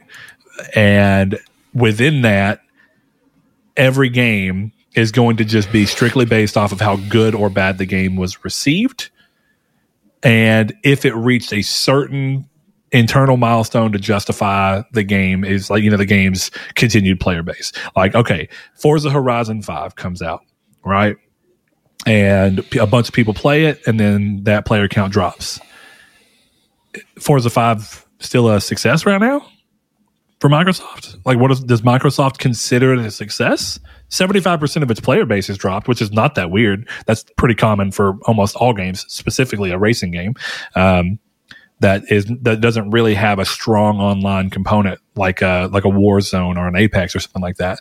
So is the real answer that there won't be a race to the bottom or a cut in budget because a game's success will be strictly based off of how it reviewed and if it hit a certain player count and because it was under that umbrella? Or do they really genuinely look at each game and go, what was the potential earnings for this game? If we sold this game at 60 and it was this many people, then it would have made this much money. So instead, this many people played it. If we would have sold it, and ostensibly less people would have played it had we sold it. So let's cut that number by 15%. That's the potential money we would have made on this game. This game was too expensive, not a success. What are their internal metrics for success? I don't know. Yeah, I don't know. Eventually, don't you think they'd have to move off of the monolithic side of looking at it as if it were an actual $60 release? Because if the majority of your gaming revenue comes from a subscription service, then you can't really go, well, if we would have sold this many, this is what it would have been. You have to change your metric at some point. They have changed their metrics. I just think at a certain point, you either learn to expect less or you live long enough to charge more for Game Pass. Is one of the two. I do agree that Game Pass goes up. We see it with Netflix. Game Pass goes up no matter what. All I'm saying is you saw how mad people got at Halo for their cosmetics to the point where they have to break up bundles and make it cheaper, which personally for me, I find ridiculous. They should have kept the prices where they were. That was in line with the industry. But you saw how mad people got, and you think that this reality isn't going to make that just as bad in other things. Like whether or not that's okay for you, and I don't mind it. I don't mind paying for cosmetics, but the whining about Halo and then being happy that all these games are free on Game Pass do not mesh together, in my opinion. I mean, yeah, it's kind of like that idea of someone was talking about the other day. I can't remember who, and I didn't actually end up hearing the whole conversation, so I'm not going to talk about what they said, but the base level top idea is something that people on the PlayStation side have been saying for a long time, is that people are going to start seeing games that are not part of Game Pass day one, and they're going to do this thing of, I'm just going to wait till the game hits Game Pass, which basically pushes the developer to have to be like, we're not getting sales because people aren't buying the game because they're anticipating it coming to Game Pass. So we kind of need to get on Game Pass as soon as we can so that we'll make money, because otherwise people are just never going to buy the game. That, or we have to hold out not making enough money for a while before people realize we're not going to give up and relent to Game Pass. Therefore, they'll start buying it and giving it a try. One of those two things ends up happening, right? There's plenty of games where people just go, I'll wait for it to hit Game Pass, which I don't think is a healthy mindset at all. And I think it can potentially kill indie developers. But we're kind of talking about a future where Game Pass is, I say this, everyone has this idea that on the Xbox side of things, pretty much every game that releases will be on Game Pass day one. Yeah. So it's definitely what people feel. And I don't mean Microsoft published games. I mean that people act as though the future for Xbox is that every game that releases on the platform releases day and date on Game Pass. I don't see how that works. I just impossible. But it creates that expectation of why buy games if I can wait for them, which is not a healthy expectation. And exactly. When you're seeing PlayStation kind of move toward this idea of a Spartacus, right? I am actually like, what does this mean for certain tiers of games? Do we kill off AA games again? Do all games become AA because of budgetary? Like it becomes where it makes more sense to keep games within a smaller budget range? Probably. Do indie games just die off, or is it get way more selective to where only certain indie games are there? Is that a good or a bad thing? Is actually being more selective with indie games stop the 1,000 plus puzzle game? And I just being honest, does it stop My Name Is Mayo 3? Does it look at games that really don't? Does it look at Life of a Black Tiger and go, yeah, you can't even justify trying to make this anymore because people's expectations are too different? Probably. I don't know. We're going to move on while we're talking about this. I do want to say one thing. Go ahead. Just quick. Blake, delete your comment. I don't care that developers are happy on Game Pass. Doesn't change my opinion that the future could probably be bad. I don't care. I know you've typed it. You've probably already sent it. But I don't care. It doesn't change my opinion. I really hope that when this episode goes live, tomorrow at a random point in the day in our personal little Discord with Blake, and I just see a thing of like, screw you, Chris, I'm correct. Devs can be happy all they want. It's a good point to bring up. Devs can be happy all they want. That doesn't mean that there's a deleterious effect 5 years down the line, 10 years down the line. When my kid is playing video games and he can only get, he doesn't ever see an experience like God of War, and I have to be like, well, Sonny, remember let me show you the old type of games, and I got to swing Kratos' axe or whatever. It's like, we don't know what will happen, but I don't think there's a possible way to keep up the level of $100 million game quality and not charge for them. I don't care who's happy or not. Well, and like Nintendo will continue to be that bastion, right? Of full price games. Sure, and Sony will too. I think not necessarily full priced good games. Top of the industry. No, I don't really. It's hard, right? I don't want to talk for what the system is. I think Mario looks great considering that it's on Switch. Actually, I think that Yoshi's Craft World looks great considering it's on Switch. But that's not the same type of game we're talking about, right? Like, the Nintendo $60 game has never really been analogous on a production level and this big moment, this blockbuster feel that like a God of War Horizon has. Now, that doesn't matter to some people, but I still would like a world in where games that are events like God of War and stuff stay around. Now, here's the thing that we haven't really talked about is how much can you really look at the movie industry and kind of compare it to this, right? Where like right now, it's not exactly the same. I want to throw that out there, but like there's this conversation going around that due to like recent performance of like The Last Duel and what was that, West Side Story or something? Yeah, that great movie. Okay, like those came out and great movies, apparently, really highly rated.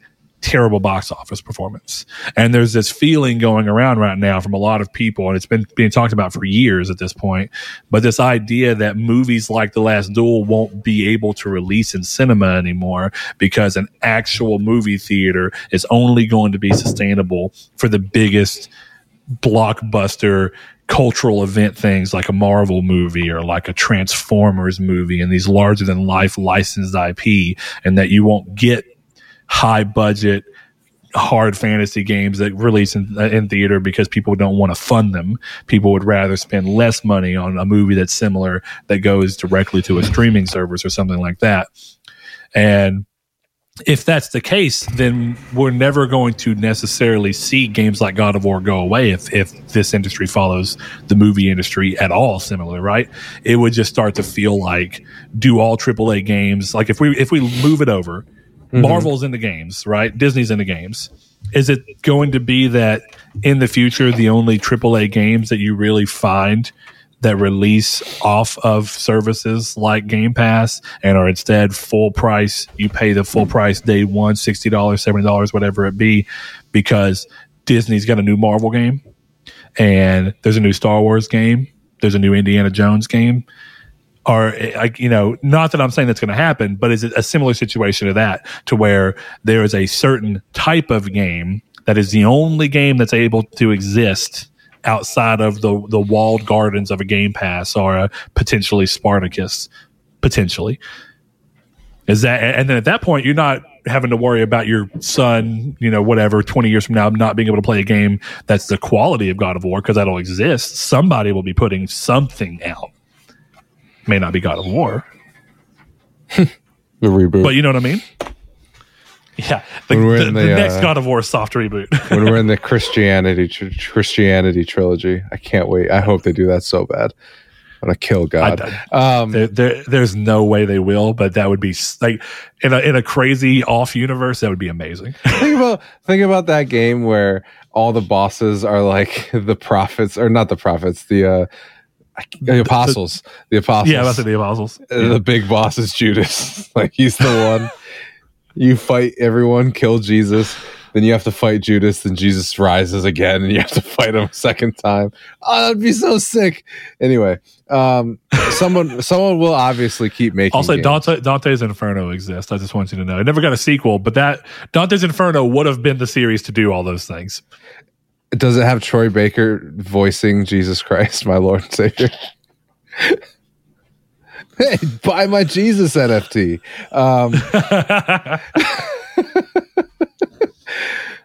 But no, I think somebody will obviously keep making these games. It'll all be fine. I just think eventually there's going to be a drop in quality. At least if this continues this way, because they're not going to, you can't afford to put the same amount of money in. Delete your comment. Let's move on. Well, some people would argue that EA and their push towards trying to be big normal business people are the exact reason that a game like 2042 can come out completely broken and not working and missing features like in-game voice chat, because they're like, we have to meet deadlines for investors. So we're going to put the game out and then fix it later because people will buy it and then it'll be okay. And that's kind of the conversation right now, is like the fear of something like that happening with like Call of Duty, because a lot of people didn't like the new one. People have that thought. So we'll see what ends up happening. But moving over to the community's take, which is not entirely out of range for our stuff here, is, of course, in regards to what are your thoughts on the Microsoft purchase of Activision Blizzard? Do you think Sony has to respond in kind with its own large acquisition, or do you think they continue to bolster themselves with individual studio purchases that they have strong relationships with? And man, people had some opinions on this one. I'm glad. That's not a bad thing. It's very interesting. So over on the Discord, which has a community's take section where this question's asked and you can answer, and then there's a community's take discussion if you'd like to communicate with other people about their thoughts. We got a good number of responses. One of the first ones we got was from our longtime listener and patron, Jehudi MD. Thanks, man. Appreciate you. He says, another thing to come to mind about this purchase, it seems Microsoft is positioning Xbox as the destination for first-person shooter. With Call of Duty under their belt now, they have Halo, Call of Duty, and Doom, arguably very influential. If one of the shooters out there, I think the only other significant publisher is EA. Personally, I think Apex Legends is worth mentioning since it's the best that they have. Battlefield has fallen off, especially lately. Since Sony has positioned themselves as the fighting genre console, Street Fighter V exclusivity, buying Evo, many fighters releasing initially on PS consoles, etc., Microsoft seemed to be wanting to position themselves as the FPS console. That's his kind of first remark. What I think is interesting about this is I would almost argue that Xbox has bounced this around in such weird ways, but I would even go as far as to say that on the most core side of gaming, with people who really care to say what system is what, Microsoft and Xbox have never been able to shirk off what they gained in the 360 era of being the FPS console. Would you agree with that, Chris? Yes. There's this idea that even if it's not FPS, let's just call it shooter console. But there was this idea, like if it was going to be an exclusive in the 360 generation, you pretty much knew it was a shooter. Now, that was it actually true? No. But it was true often enough that it became synonymous with Xbox. And even though I would really say that Xbox went out of their way to diversify themselves in the beginning of the Xbox One era, they still, up until the very end, with all these acquisitions they made, I still feel like people viewed them as all they do is shooters. All they do is shooters and driving games because of Forza. Correct. So I feel like Microsoft have already kind of always been the FPS console. Now, clearly that's not true when the majority of Call of Duty playership went to PlayStation, as we talked about, massively. And Fortnite, which is not a first-person shooter, but Fortnite is also primary strong player base is on console with PlayStation. I don't know Apex's numbers. I mean, is PlayStation the dominant platform for Apex? Yes. Maybe PC. I'm not 100% sure between those two. Okay. So, I don't know. I mean, they can definitely work their way around. I would almost say that Xbox is trying to position themselves, in my mind, more than anything, as the RPG studio. With all the stuff that, like, all the acquisitions they've made, it seems like their idea is like, let's just get a bunch of RPGs. They have Fable in the works. They have, of course, bought Bethesda and all the RPGs that come with that. They have Avowed in the works. They have In Exile. I always want to call them Exile, but In Exile and whatever they're going to do. You know what I mean? Fallout 3. These are long known, and they have the Outer Worlds too. Yes, they do. That's what is that? You know what I mean? Like that to me makes them the default RPG console. Now Sony, of course, will remain the default JRPG console by opposite of that. But it's an interesting way to view that. What do you think? Anything that we haven't talked about with that one in particular that you want to comment on? I think he hit it. Very good. He did add a little bit. He goes, as for Sony, I don't think they need to do anything at this moment, but they have a plan for a future without Call of Duty. This game brings in huge revenue, and they have to plan if Microsoft decides to pull the plug.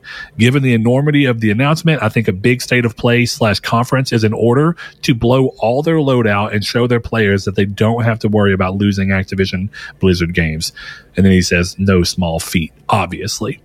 Now, I've seen people say this. I've seen people look at this and say, in response to the Activision Blizzard thing, Sony needs to go ahead and talk about what all their studios are doing. I don't know if that's a good idea for a number of reasons. There are games that can be in the works that do not make it. It happens. Mm-hmm. I don't think it's a good idea to be like, hey, this studio is making this and then never deliver it. We hear about them sometimes after the fact, like when Sony Santa Monica had the sci-fi space shooter. It never got officially announced, but you could see that it was in production and there's artwork and stuff from it. Stig got let go. They closed that part of the team down, moved them over to other places and other projects. I think it's probably smart that Sony did not go out super early, go, this is the game, this is what we're working on, and then never deliver it. So I don't know. I am a big fan of don't blow your load for any of these things until you are ready to show them. But I am biased in the fact that I've thought for years that the ideal way to handle game announcements is to not announce until you're very close to a release date, and you know that release date will be very unlikely to change. Console manufacturers have this weird thing, and Chris, you might agree. I understand at the beginning of a console generation, when your task is to make someone understand what to expect from that console generation within its first few years, you have more of a reason to, of course, show off launch title games, launch window games, and then also show off games that could be coming within the first 2 years, even if they're not quite ready. Mm-hmm. Because the goal there is to show what the system's idea is. This is the identity behind the system. But once you get past that and you're 2 or 3 years into a console, I don't think the answer is to show everything as soon as you can. Well, for me, I think showing everything and canceling 1 or 2, like say you show 10 games and cancel 2, right? You're putting out 8. I think that's fine. I think it's better than what we have now currently with Sony, where we're like, are they making anything? I know that's kind of ridiculous, but really, like, what do we know that they have after God of War, Horizon, and Gran Turismo this year? Nothing. No. I mean, those are 3 very large games. Right, but once God of War comes out, there's nothing left. At least that they've told us, which they will in February, supposedly. But shout out Sony fan for being entirely wrong. But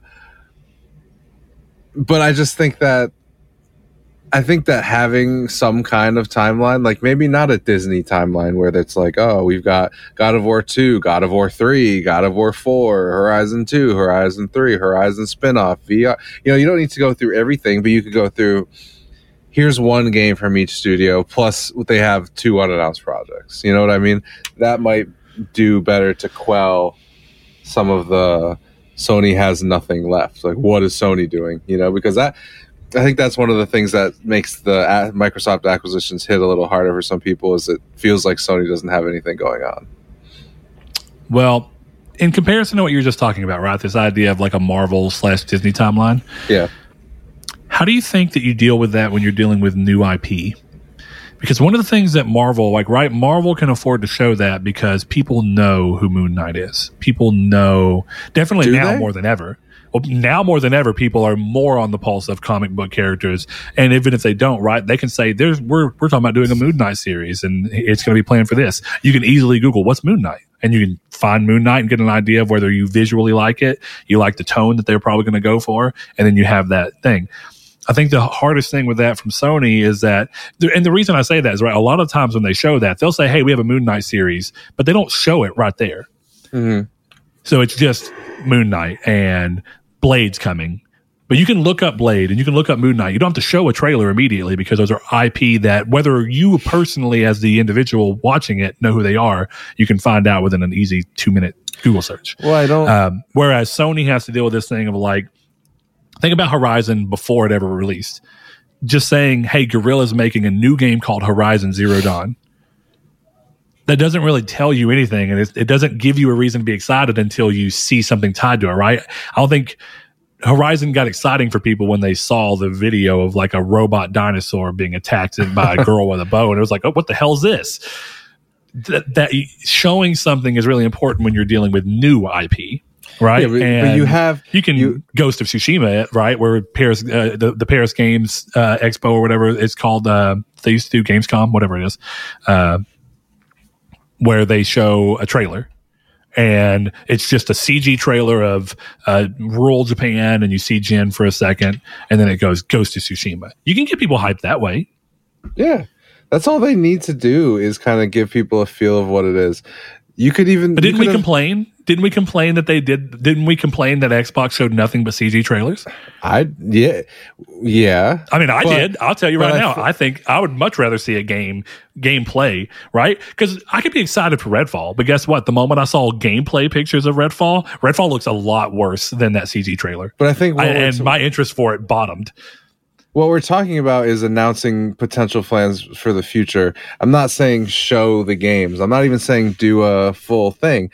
I'm saying, why wouldn't you put a timeline up there and be like, okay, here's Aloy leaning on a long neck. Horizon Zero Dawn. Here's Deacon sitting on a motorcycle and he's holding the head of a zombie. Days Gone. You know, you could do that kind of stuff. I think there's a difference between having an entire E3 showcase where you're supposed to be showing off the next year of your console with all CGI and being like, let's say Sony announced like, we're showing you the next 5 years of PlayStation. That's a different thing than E3, which people like to think of as we're announcing for genuine announcements this year or next year. Yeah. You know, when you throw a date on something and all it has is a CG trailer, then yeah, that's dumb. But like if Dying Light 3 got announced tomorrow with a CG trailer, I'd be like, cool. I think there's a difference for me, depending on the venue. Yeah, I mean, I could see that. We get forms of that right now, though, right? Like Dead Island 2. We got a CG trailer for that, and that game doesn't even exist as far as we can tell. All right. But I mean, I get your thing, but there's just so many things that make it different. Like, you know, of course, I compared the movie industry and the game industry earlier for a reason. But one of the big differences is that you can say, hey, we have Moon Knight slotted for this area because you can you can completely write, cast, shoot, edit an entire season or show in 6 months, 8 months. A year. You can do all that in under a year, and most movies and TV series are shot and edited in a roughly year time span. Games don't have that benefit. So it is a little, you know, I get that it's harder because games have to go through what are the mechanics? What is the idea behind this game? Now, you're right. You can show it off in this more vague of this is what we hope to be the future, but we want to be clear that not everything here will make it off the cutting room floor. You know? Let me give you a distinction and see if this helps see where I'm coming from. They're showing off ideas at that point. They're not showing off games. Sure. Yeah. And I think that would be a distinction. Hey, this is what we want to do. We like this. We don't know how it's going to work out. Horizon Zero Dawn might not work out. We might go do Killzone 3 or 4, or 5, sorry.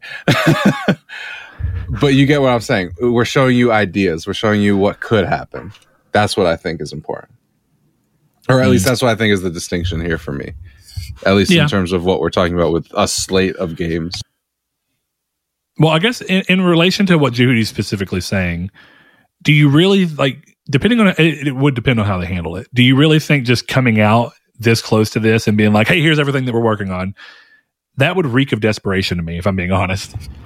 It would feel like a move made because you felt like you had to make a response rather than I have everything together because I have an actual statement that's worth making here. And I don't know if Sony wants to put themselves in a position to look like they're desperate when they don't really need to, right? I think that they would look stronger in the eye of the public if they respond in a way that feels meaty and is a response when they're ready and have something to show. But that all depends on where the studios are, right? Because you have what's Insomniac working on? We know Wolverine, right? We know Spider-Man. So do we show one of those right now?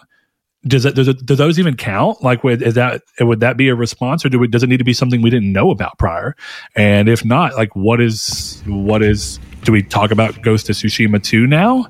Do we talk about what Naughty Dog's working on next now? So many of the studios just put out games within the last 2 to year and a half to 3 years that it'd be weird to try and show, because how far along in development of their next thing are they? That's a genuine question. I'm be curious. Santa Monica has another game besides God of War, right? That Corey is apparently directing. Yeah, but you say it would be desperate, but think about if Sony, it would be a desperate move.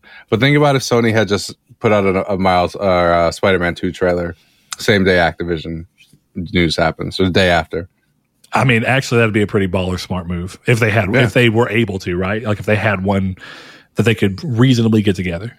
What if, even if it was a 30-second tease and you just see a spear hit down in Kraven's shirt. Yeah. That I would have never thought about Activision again for 2 weeks. Because I want Kraven's Last Hunt. I want to see that. So I don't know. I think, maybe it is a desperation move. So was putting out a Horizon story trailer the day it happened. But unless that was just, which regardless, right? It makes you come off as desperate, even if that was a completely planned. You already were going to do that day, right. And sadly, the same day, Microsoft decides to drop a bombshell, so your little piece of news feels like you scrambled to put something out. The thing I really think is this is, in this industry, it doesn't matter if you look desperate if what you showed looked good.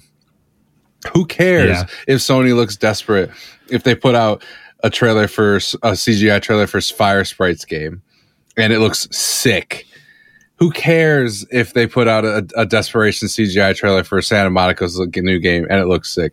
Who cares if they put out a new trailer for Destruction All-Stars free to play and it looks great?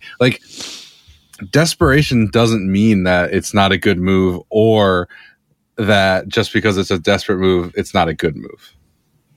Yeah, I just think that whenever you have so many people, including us, and it's not even that I'm saying this just because I don't want to be hypocritical. I think in looking at me giving Microsoft hell for showing so much CG stuff when they did and having not enough gameplay after they had already been talked, after people had already said Microsoft has a problem of showing too much CGI, and then they just do it again, right? They did it with the Xbox reveal, the Xbox Series X reveal event, their little reel, and then they did it at E3 immediately following. It's all you're showing me is CG and you're announcing a bunch of games, and I criticized them at the time, don't show me Everwild when you don't know what Everwild is. You just showed me a CGI trailer, and then whenever you there's an interview with the team after, it's we don't even know what the game is right now. So it was basically just, hey, we made a CG trailer of what our mind's very loose vision of this is. We don't know what the mechanics necessarily are for the game. We don't know what the story, if there even is going to be one for the game, is. We're not sure if it's a single player game or a multiplayer experience. I don't know. I mean, if I'm going to call that desperate, which I do think that was desperate, don't worry, it made for a good show. I'll give you that. But you say, who cares? The casual gamers that might be looking in at that moment probably don't care, and they won't care again until the game's actually being shown because it's about to come out, and then they'll care because the game is coming. But for people like us who are a little more finger on the trigger and finger on the pulse, I think that we got to, in this case, I'm calling a spade a spade. If Sony did that, I would be like, you're doing exactly what Microsoft did. Yeah, I may get excited about it because I own the system and it's still cool. But in the that Vampire Masquerade 2 trailer they put out at the Xbox event looked cool. It did. But as we also see, Vampire the Masquerade 2 might not even be coming out. So it's like, in the moment, what did it really, in hindsight, you have this feeling on our side, like, what did Microsoft benefit by showing that? And what would Sony really benefit by showing something that may not be ready? But we'll see. I do want to get to one. This one's interesting because this one's very different viewpoint of it. This is Shafedog247, one of our patrons. He says, Shafedog hot take of the week. This was simply an odd flex by Microsoft, overpaying for a publisher that has too many studios involved with the same franchise. Brilliant. The fallout hasn't begun, but I suspect a decent exodus of talent since Microsoft isn't exactly known for cultivating original content, so it may be bye-bye Guitar Hero and bye-bye Tony Hawk. I don't know what he means by that necessarily, but let's see. I just think that Microsoft isn't completely happy with their positioning with Game Pass and are trying to swing for the fence to get more subs and gain market share. 25 million subs sounds great, but everyone I know personally does random months here and there, depending on offerings and what day one releases are coming.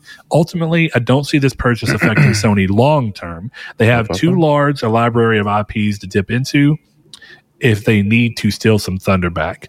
Wake me up when Microsoft buys Stadia tech from Google and then start taking bets on when it goes full Zune.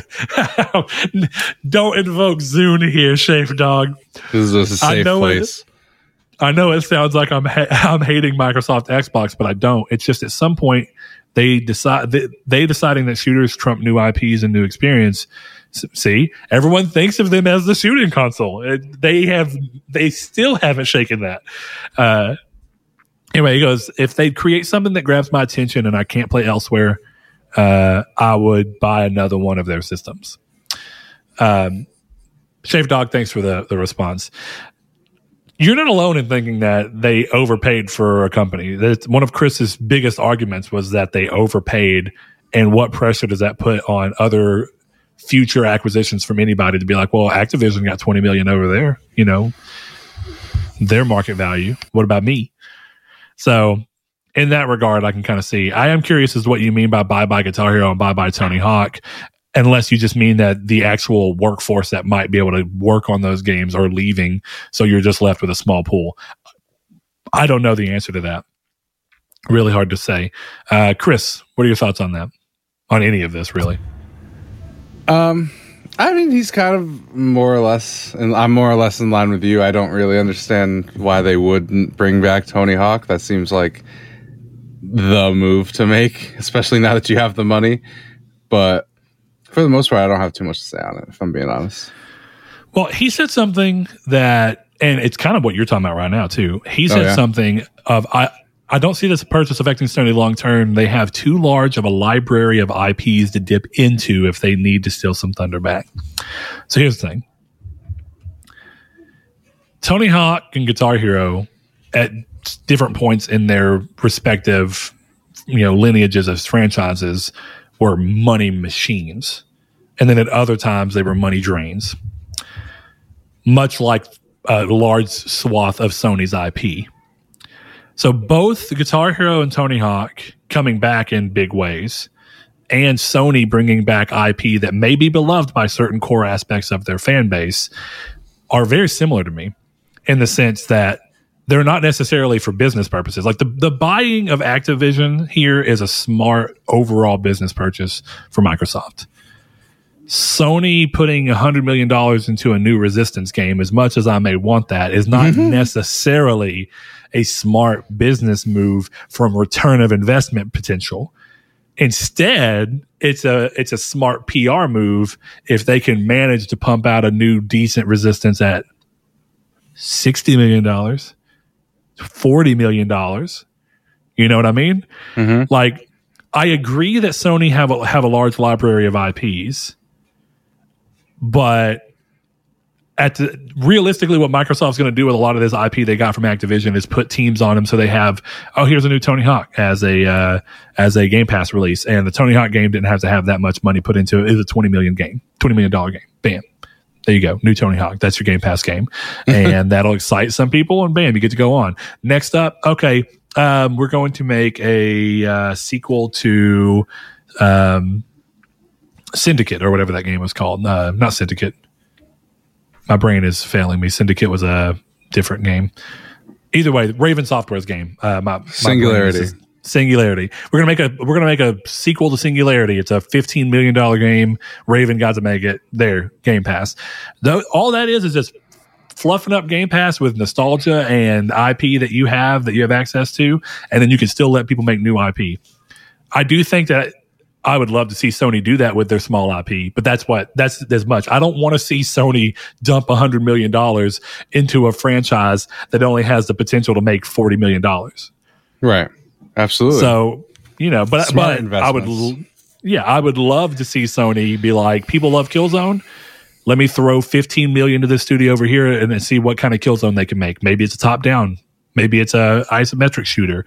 Maybe it's a first person shooter. Maybe it's multiplayer. Maybe it's single player. Maybe it's in the Killzone world, but it's not even a shooter.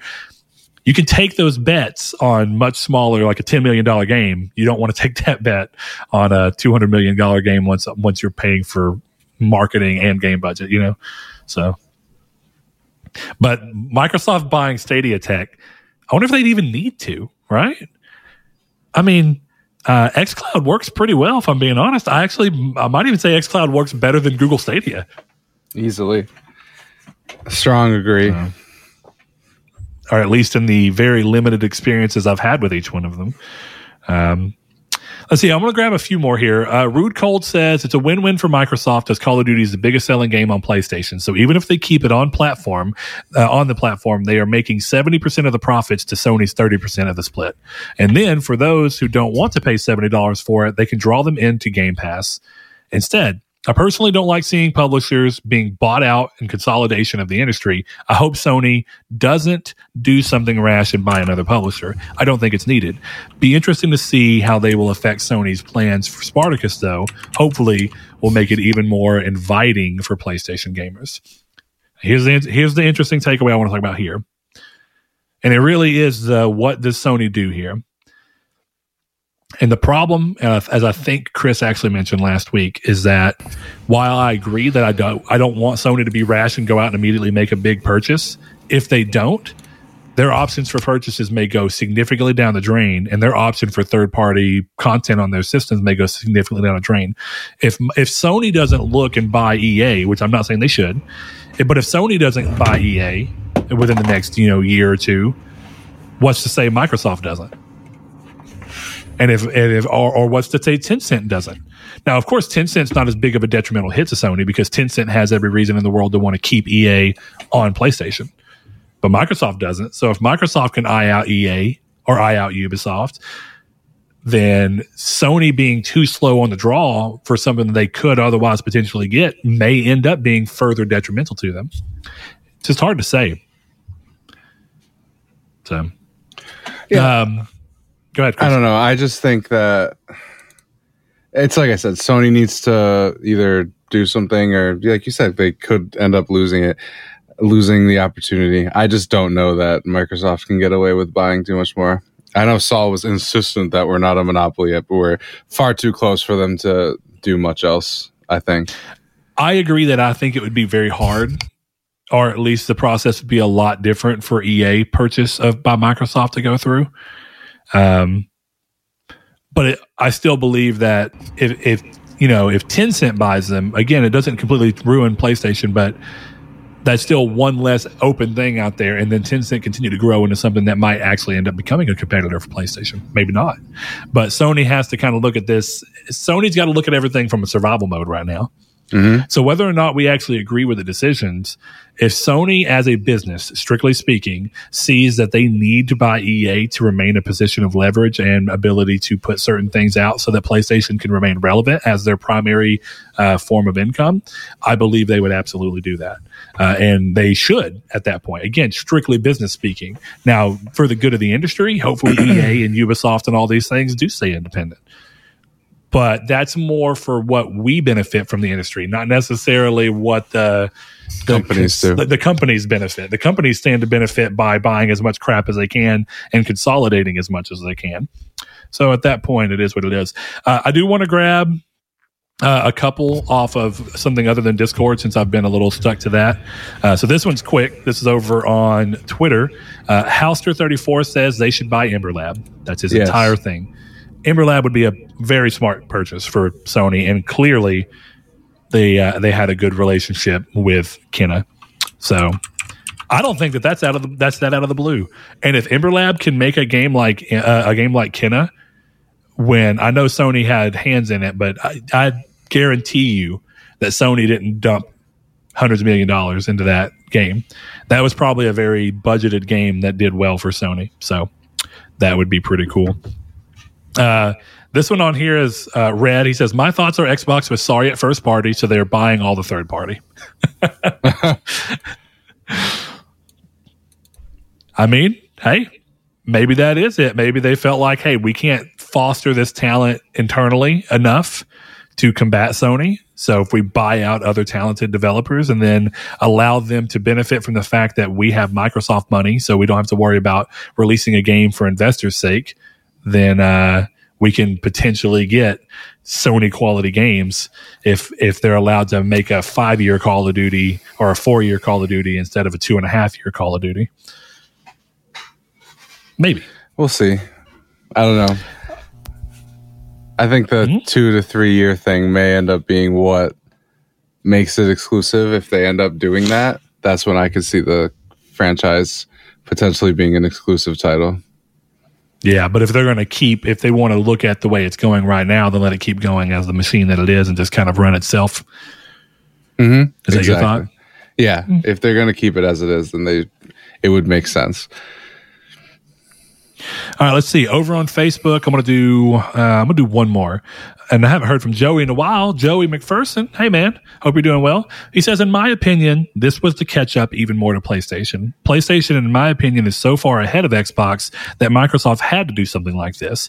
I don't think PlayStation or Sony has to do anything when it comes to buying another developer or publisher, but I think they should try and buy all the stuff from Konami.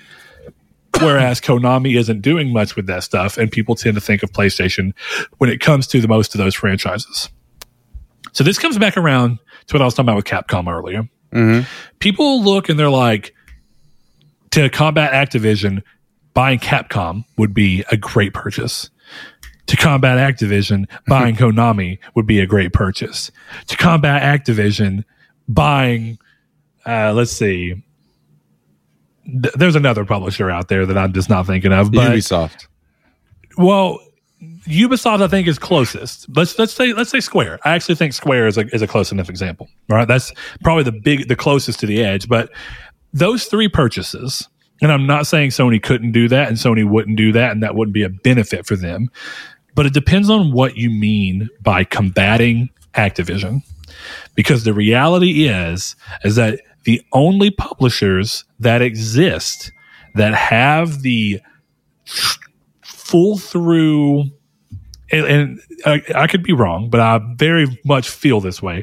The only publishers that exist that have as much of a finger in the casual market as something like Activision and Call of Duty that could really truly be a similar purchase would be an EA.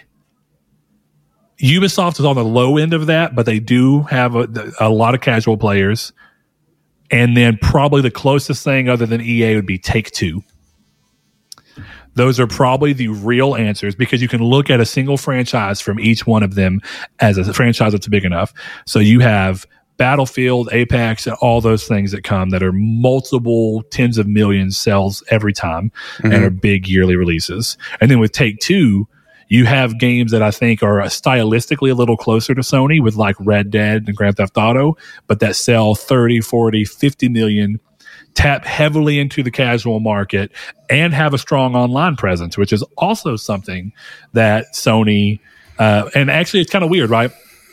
Think about Microsoft gains every bit of Activision's mobile division with King and Blizzard, or King. Blizzard, I guess, does have a little bit, but King gives Microsoft a big put into the mobile gaming sphere. Right now, Sony doesn't have that. Buying Square would give you some. I'll give it that. They give you that, but you wouldn't get as much benefit from the console and primary side of things, but you would get mobile sphere. Buying Konami really wouldn't get you much at all in that regard. Buying Capcom, even less in that regard. Buying EA, they have a pretty big mobile department. You would gain a pretty strong foot in mobile gaming. Buying Take-Two, normally you wouldn't have got that, but Take-Two just bought Zynga. If you buy Take-Two after they bought Zynga, which I don't even know how possible that is, considering how recently they bought Zynga, you would gain mobile and you would gain console level with something with the likes of Grand Theft Auto and Red Dead. And those would be the only purchases that I can personally see that are actually on the same level as Activision. Yeah. But that's business, right? Not necessarily consumer, because I get why a consumer would be like, buy Capcom, they make great games. But Capcom's games, as we just saw, Monster Hunter Rise is selling amazingly, and it's only at 8 million units. And I don't mean that disparagingly, but my point being is, how do you compare a game that's selling at 8 million or Resident Evil 7 at 5.7 million? How do you compare that against Call of Duty? You don't. You don't. That's a different league. You're talking about a completely different thing. And which one of those is more casual? The numbers are what tells you, right? Call of Duty can only get to 100 million units sold because it's so casual friendly. And so if Sony's going to combat that, they need a Grand Theft Auto 5, which is sold more than any other game in history. They need a Red Dead Redemption 2, which is probably sold at this point 40 to 50 million. They don't need a 5.5 million selling game. Horizon sold more than 5.5 million. Horizon sold over 10 million. God of War sold over 10 million. PlayStation's internal studios are outperforming Capcom. Right. Yeah, you'd have to wonder though if the Sony bump would bring those games to, like, would Monster Hunter Rise sell? Like, okay, because if you think about it now, right, the 8 million was just on Switch.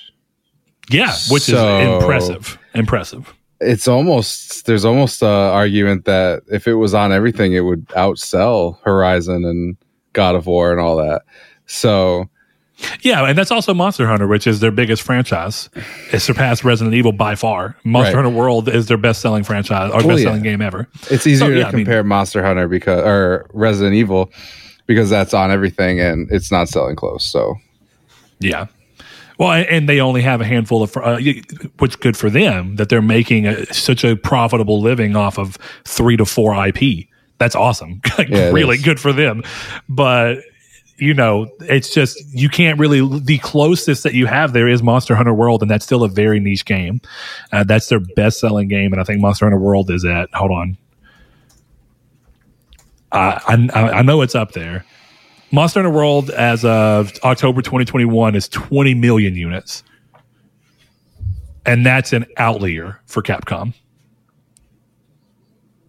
So at that point, it's not the thing. I mean, it's just like Resident Evil 7 taking 5 years to sell 10 million. That's awesome that it hit 10 million for a series like Resident Evil and horror.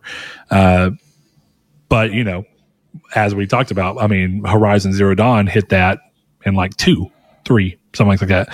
So, and Days Gone ostensibly hit somewhere in the ballpark of 8 million within its first year and a half. So, and that's considered a dud for Absolutely. PlayStation. So it's, it's not that they wouldn't get a lot of talented developers, but we're just talking about two different things. We're talking about Sony potentially losing a very large hit in the casual market. And a lot of people's answers are, well, they can make up for that by buying a big hit in the niche market. But the niche market, 8 million, is nothing to the casual market, 50 plus million. And I think that that's just an important distinction to make, that if Sony's going to make an actual response to Activision and benefit in the same way that Microsoft's benefiting, it has to be a larger scale, more casual friendly company than any of Konami or Capcom or Square. So, right. You'd have to be looking at Ubisoft or somewhere along those lines. Take-Two included. Ubisoft's probably their cheapest option. Yeah. Right now, if they really wanted, if they had to right now and they wanted to, Ubisoft is their cheapest option. Their best option, in my opinion, is Take-Two. Take-Two, stylistically, is so close to their games. They're very narrative-driven and story-heavy, and they're already known for being... Grand Theft Auto has been synonymous with PlayStation for a long time. Mm-hmm. So they just double down and strengthen that community, and then they can go... Hey, you're going to take Call of Duty away from us. We're going to take Grand Theft Auto away from you.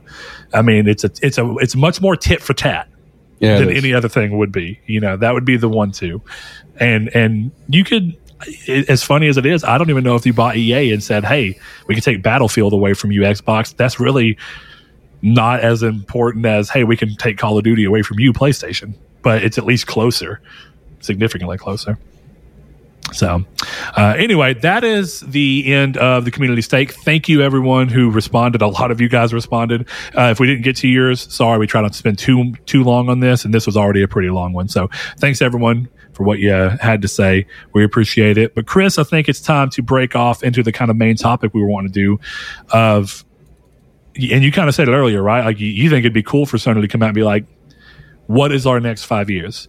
Here's our next 5 years, even on an idea level. This is what we want you. This is the experience we're planning to sell you and give you as a user across the next 5 years. So since we're not getting that yet, and maybe we do get something like that, but since we're not getting that yet, let's kind of look at what you'd like to see Sony do. If they were putting a thing together today, right now, that said, this is the next 5 years. These are the problems that we see, the things that we're lacking, and this is how we plan to fill those holes. These are the things we're excelling at, and this is how we intend to push that forward. What does that look like in your mind?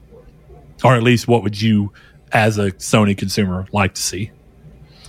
I'd want to see, obviously, I think we'd have Spider-Man out. We'd have Wolverine out.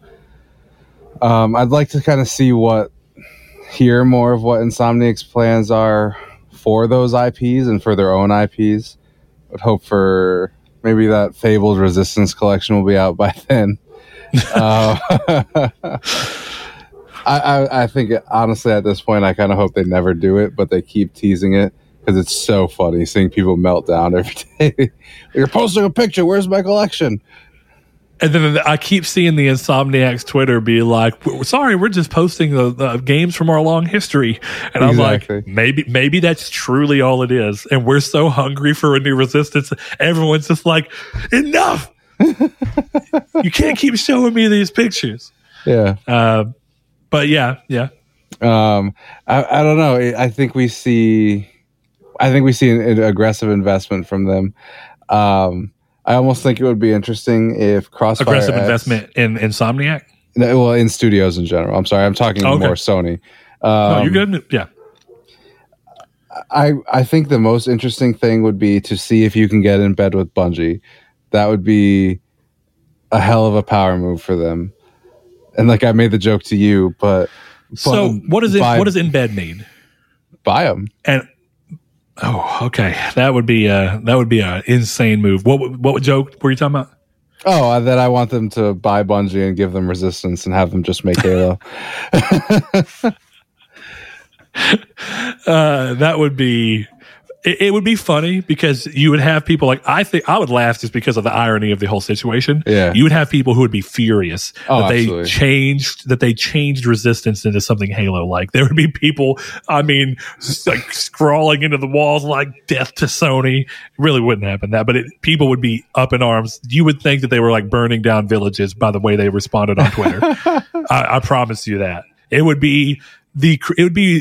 would be a bigger bombshell than Activision being bought by Microsoft. 100%. If I'm being dead honest, Sony was like, we're buying Bungie and we're letting Bungie make the new Resistance title.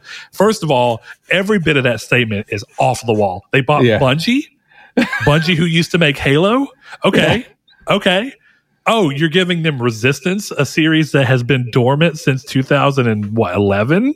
Okay, and it was never that big of a performer to begin with. Okay. Oh, they're just making it like Halo, and then you're releasing that on PlayStation? Okay. That is a truly like bizarro world, like anti-flash, like he ran too fast in the Speed Force and you showed up in that's like if Bungie just made Halo all along, but they called it Resistance. Yeah, exactly. And it's just an alternate universe. That would be insanity. So for you, I mean, why do you think buy Bungie? I mean, what is your end goal there? What do you think? Well, I think the end goal is that to solve the fact that they don't have a proprietary in-house shooter, nor do they necessarily have a developer that is strictly known for their pedigree. I would argue that Guerrilla is strictly known for pedigree in first-person shooters, but not everyone agrees. I think they were. I don't think they are anymore. But that's fair. I mean, you've had an entire console generation. So. Yeah, I think that's one of those things that really buttresses them against, okay, Call of Duty is exclusive. It's like, all right, we've got Destiny, even if they don't make Destiny exclusive, which I hope they shouldn't, but if they at least have that revenue that they can make up with Bungie and with Destiny and with the microtransactions, so they can kind of make it up there. I think investing in them gives them an extra bit of like, okay, Bungie, you have carte launch to do whatever you want. We'd really love it if you did Resistance, because that would be super funny, but make whatever you want. Maybe you want to make a third-person over-the-shoulder action game. Sure, we do those. Done them pretty well. But I don't know. I think Bungie is a great option. Realistically, I want them to buy Bungie because it would be hilarious. There's no real reason besides that would be hilarious to me. But I think another thing that to keep the shooter thing outside of Bungie, I think they should look at Remedy and be like, how does Crossfire X turn out? Oh, that turned out really good. We're going to buy you guys. We're going to invest money so that you can open an FPS team and do our Remedy ass FPS, and you can continue making your third person games. You can make your Alan Wake 2 and your Alan Wake 3 and your Control 6 and your, I don't know, whatever else they're going to make. And I think Remedy, despite being tied up in a lot of games, like they're doing a Tencent game, they're doing Crossfire X for Microsoft, and they're doing Alan Wake. I think if they can get past Crossfire X, which is the Xbox exclusive, see how that works. And if it comes out and it's awesome, it's an incredible FPS, cool. We're now invested. We're going to buy you up, invest in you to make our in-house first-person shooter, make a multiplayer experience with your Remedy twist, and you can have investment to do everything else you're doing. Thanks, it's exclusive. I think a while back when there was a picture, I think, of Sam Lake from Remedy and I think Shuhei, if I remember correct. Mm-hmm. A lot of people were like, what does that mean? Did he visit them just to get a look at what they're doing and look at making a deal for exclusive on one thing they're doing? Or is this potentially looking at a purchase of Remedy? I think Remedy stylistically is such a good fit for Sony and Sony's things. Because like you think about like what Jim Ryan said, this idea of like when they had that interview with Jim Ryan about what he wants from PlayStation and what PlayStation is, and he was like, at PlayStation we're storytellers. Like I think he has a pretty, regardless of some of the crazy things he said in the past, I think he's got a pretty good finger on the pulse of what Sony is known for in the industry at their largest, which is arguably PS4. They clearly sold more with PS2, but they made more money off the PS4 and got a lot of name cachet off that. So when you look at that, I think Jim Rines really knows what it is that Sony's doing from an outside looking in standpoint and even an inside looking out standpoint. I think he sees what the studios are making and excelling at and what they're bringing to the Greenlight meetings and what they're trying to make. And he sees this is the thing that our people naturally excel at. These are the type of people that we bring in, and naturally our gravity pulls those people in because of what we make. And so we continue to foster that kind of thing. But I also think it's pretty clear from a number of things that Sony's doing that they want to do better in the games as a service catalog, when they just don't have one. Like there really isn't. What's a first party games as a service game Sony has? They don't. But isn't that apparently what's Firesprite? Is it Firesprite or is it Liverpool who's supposedly working on a games as a service? No, it was. It's not even Liverpool. It's at least the what people are running with. The rumor is that London studio. That's it. London. Is making dead. Liverpool's dead, but Fire Sprite is made of ex-Liverpool people. Yeah. So, but London was the studio I was thinking of. Yeah, they're doing. London is making a multiplayer game. That doesn't necessarily mean it has to be games as a service, but when we've heard Sony say they're interested in games as a service, the closest that Sony's gotten is Gran Turismo Sport. Right. Drive Club. But that's still not quite there. Right? Drive Club never really made it and didn't continue to get updated, sadly. But the idea was there, yes, and it just didn't succeed. So Sony have been grasping at straws trying to do this, right? They tried with Drawn to Death. And what was that other game? Oh, Lord. Killstrain? Yeah, Killstrain. I remember that one. And there was one more that came out that was announced at the same time, and it came out roughly around the same area as Drawn to Death and Killstrain. I can't remember what it was called. But either way, Sony tried. That was Sony's push for free-to-play market to a degree, because Killstrain was free-to-play before free-to-play on console was even big. I mean, before Fortnite had come and made that like the thing to do. Like, you had Warframe, I guess, but you didn't have games as a service style games yet. So I could see that. I didn't mean to necessarily sidetrack you so much, but no, you're fine. We know that you're be looking at Insomniac, seeing what Insomniac's doing, kind of get a hint in on what Wolverine, Spider-Man look like. Look at what they can get out of Bungie if they could, or potentially Remedy, or both. Both would be smart. But Bungie's more of a pipe dream joke. LOL, that would be really funny.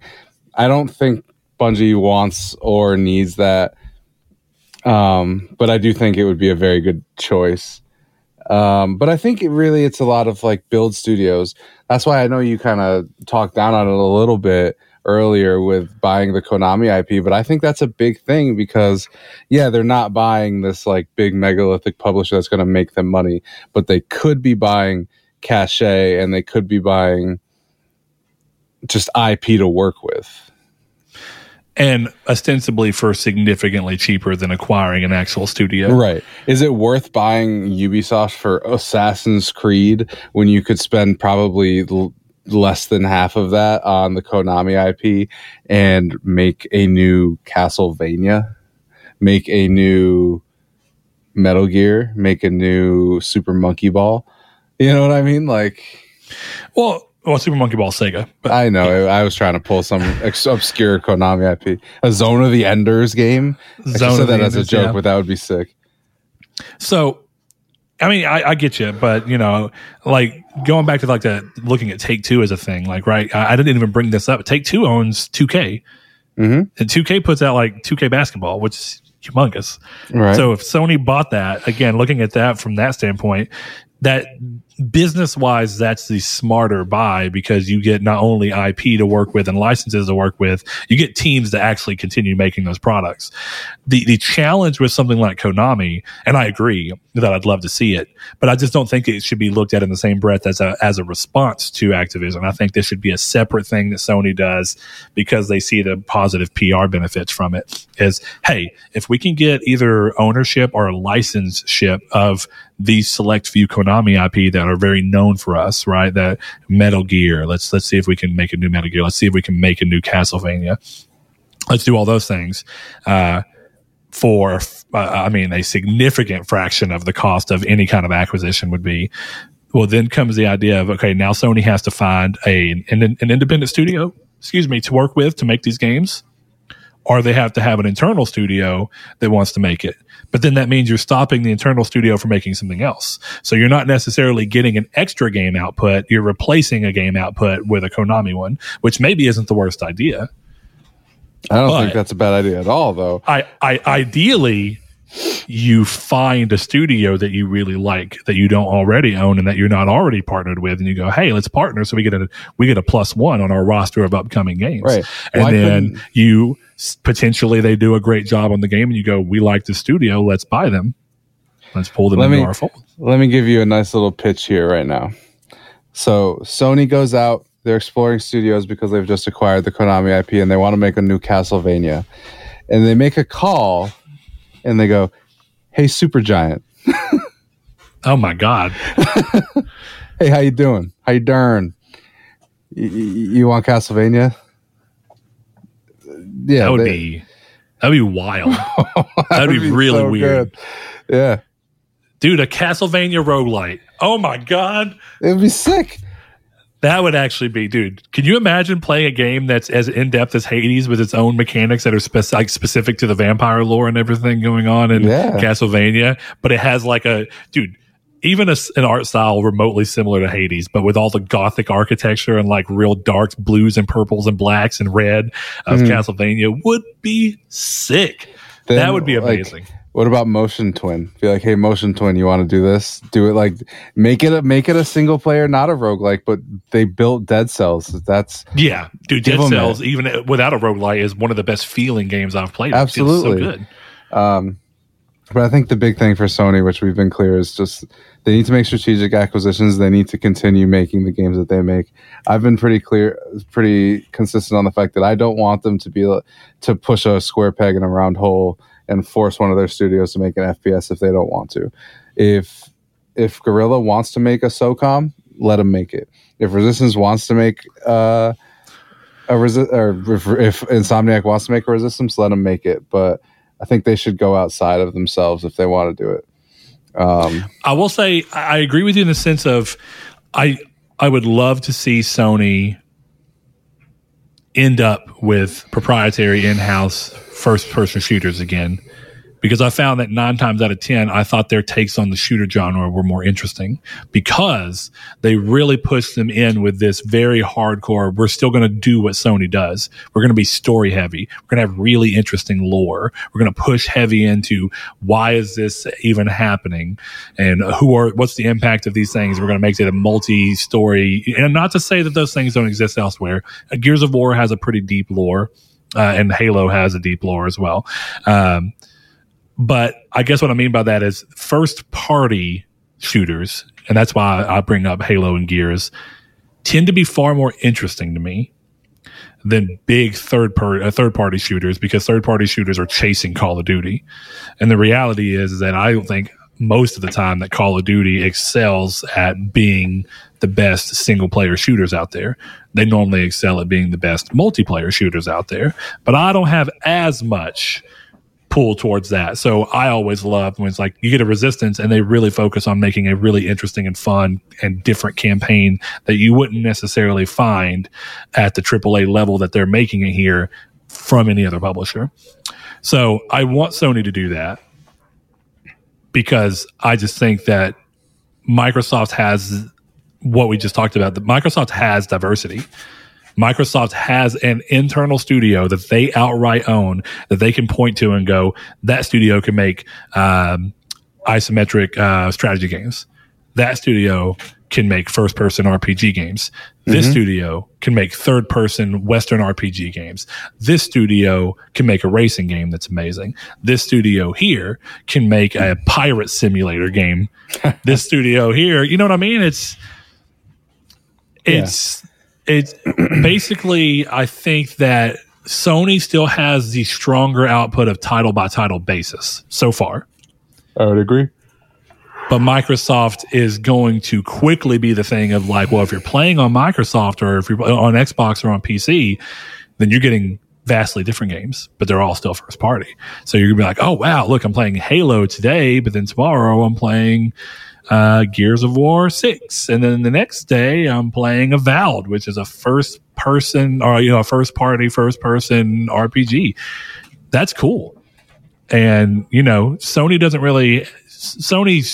made all their games somewhat RPG like, right? Because they're trying to help with that. But at the end of the day, their games are third person action adventure games, and that's okay. They're great. It just would be nice to see more. Like, I love whenever you have things from Sony like Concrete Genie.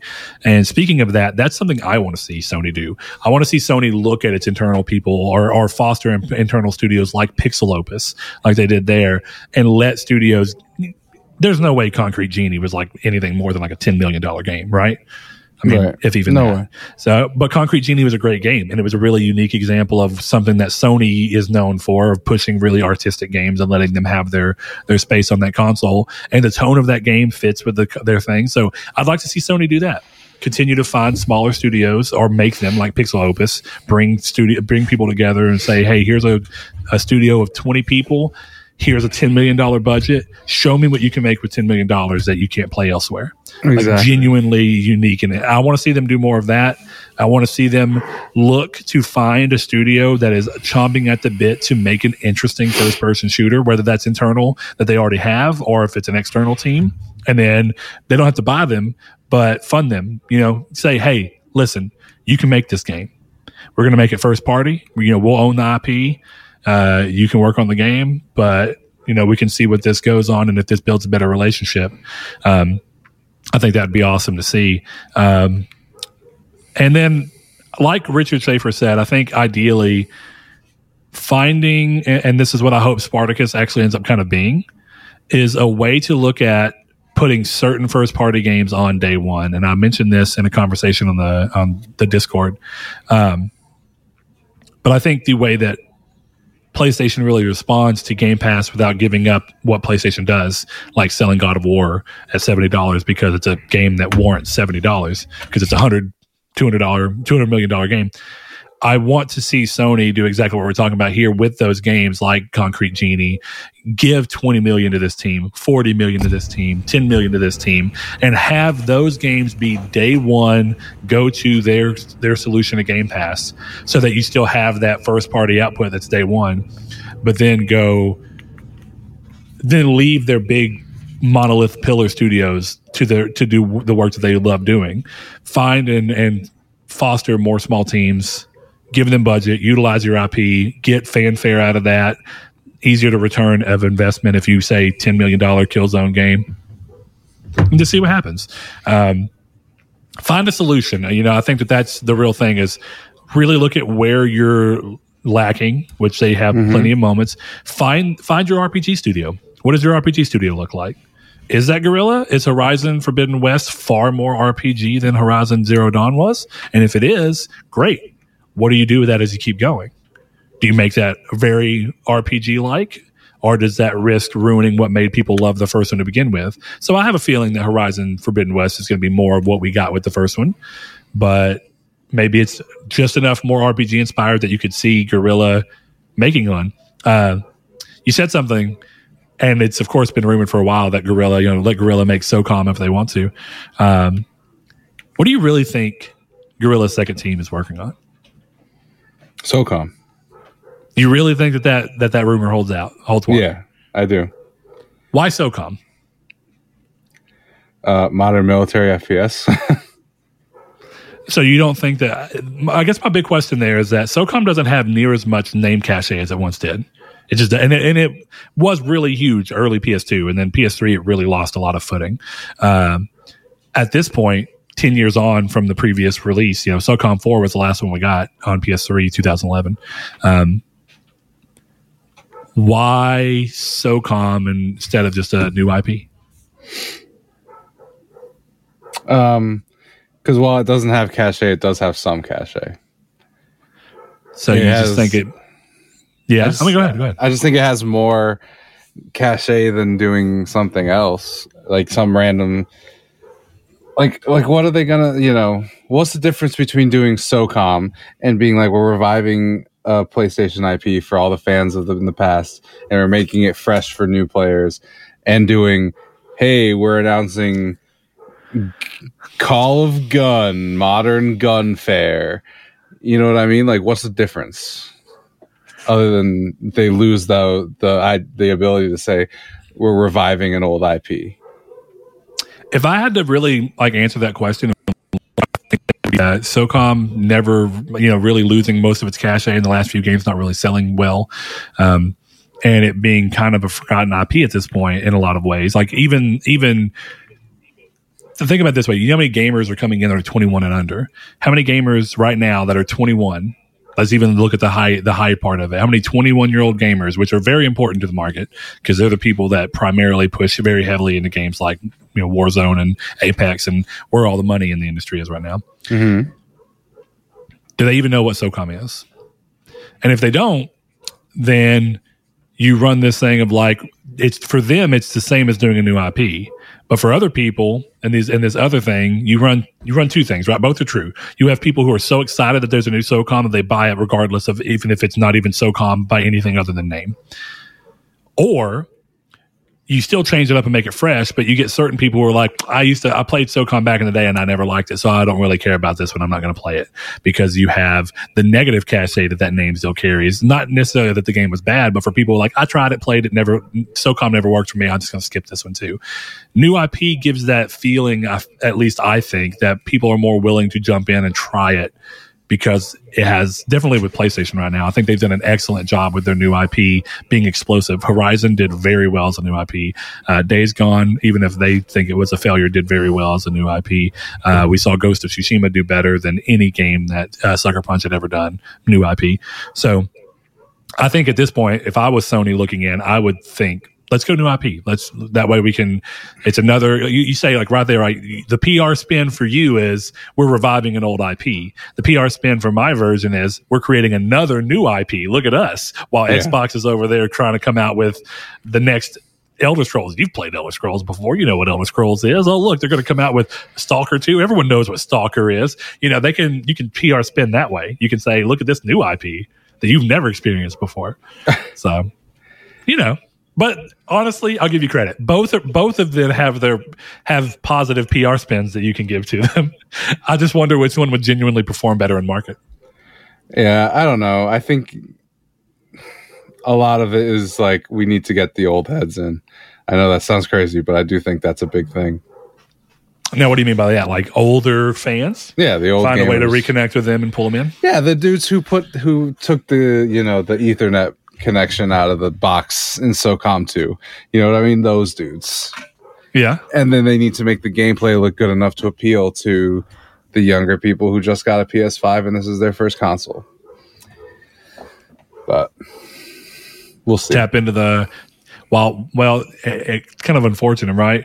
I think the ideal time to do that would have been like this year if they were going to release it, because for all the people who were kind of like lamenting the fact that the new Call of Duty wasn't that great, and everybody like you just wants them to be like, why didn't you just build on the foundation of Modern Warfare, the reboot? They could come in right now, Sony could be like, hey, you know how you didn't love the new Call of Duty because it was kind of weird and placed in the old, and you wanted the more modern day shooter with military focus that's still realistic? Bam, SOCOM. Well, bam, we got it. I think that could have worked, actually, but I think timing is going to be weird because now that you have Modern Warfare 2 ostensibly coming this year, they may have missed their opportunity.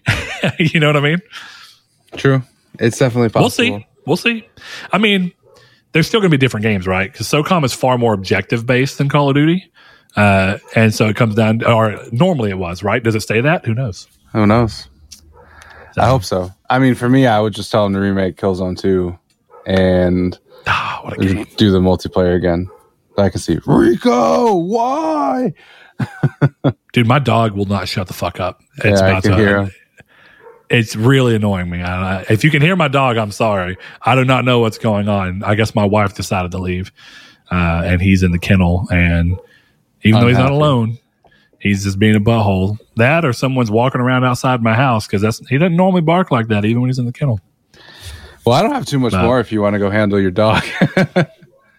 But yeah, I'm about to say, I'll get that. I guess we'll go ahead and round the show out right here. Yeah. I'm excited to see what PlayStation does, but I'm more curious to see if Sony can genuinely be successful in games as a service, even though I don't particularly care about that as much.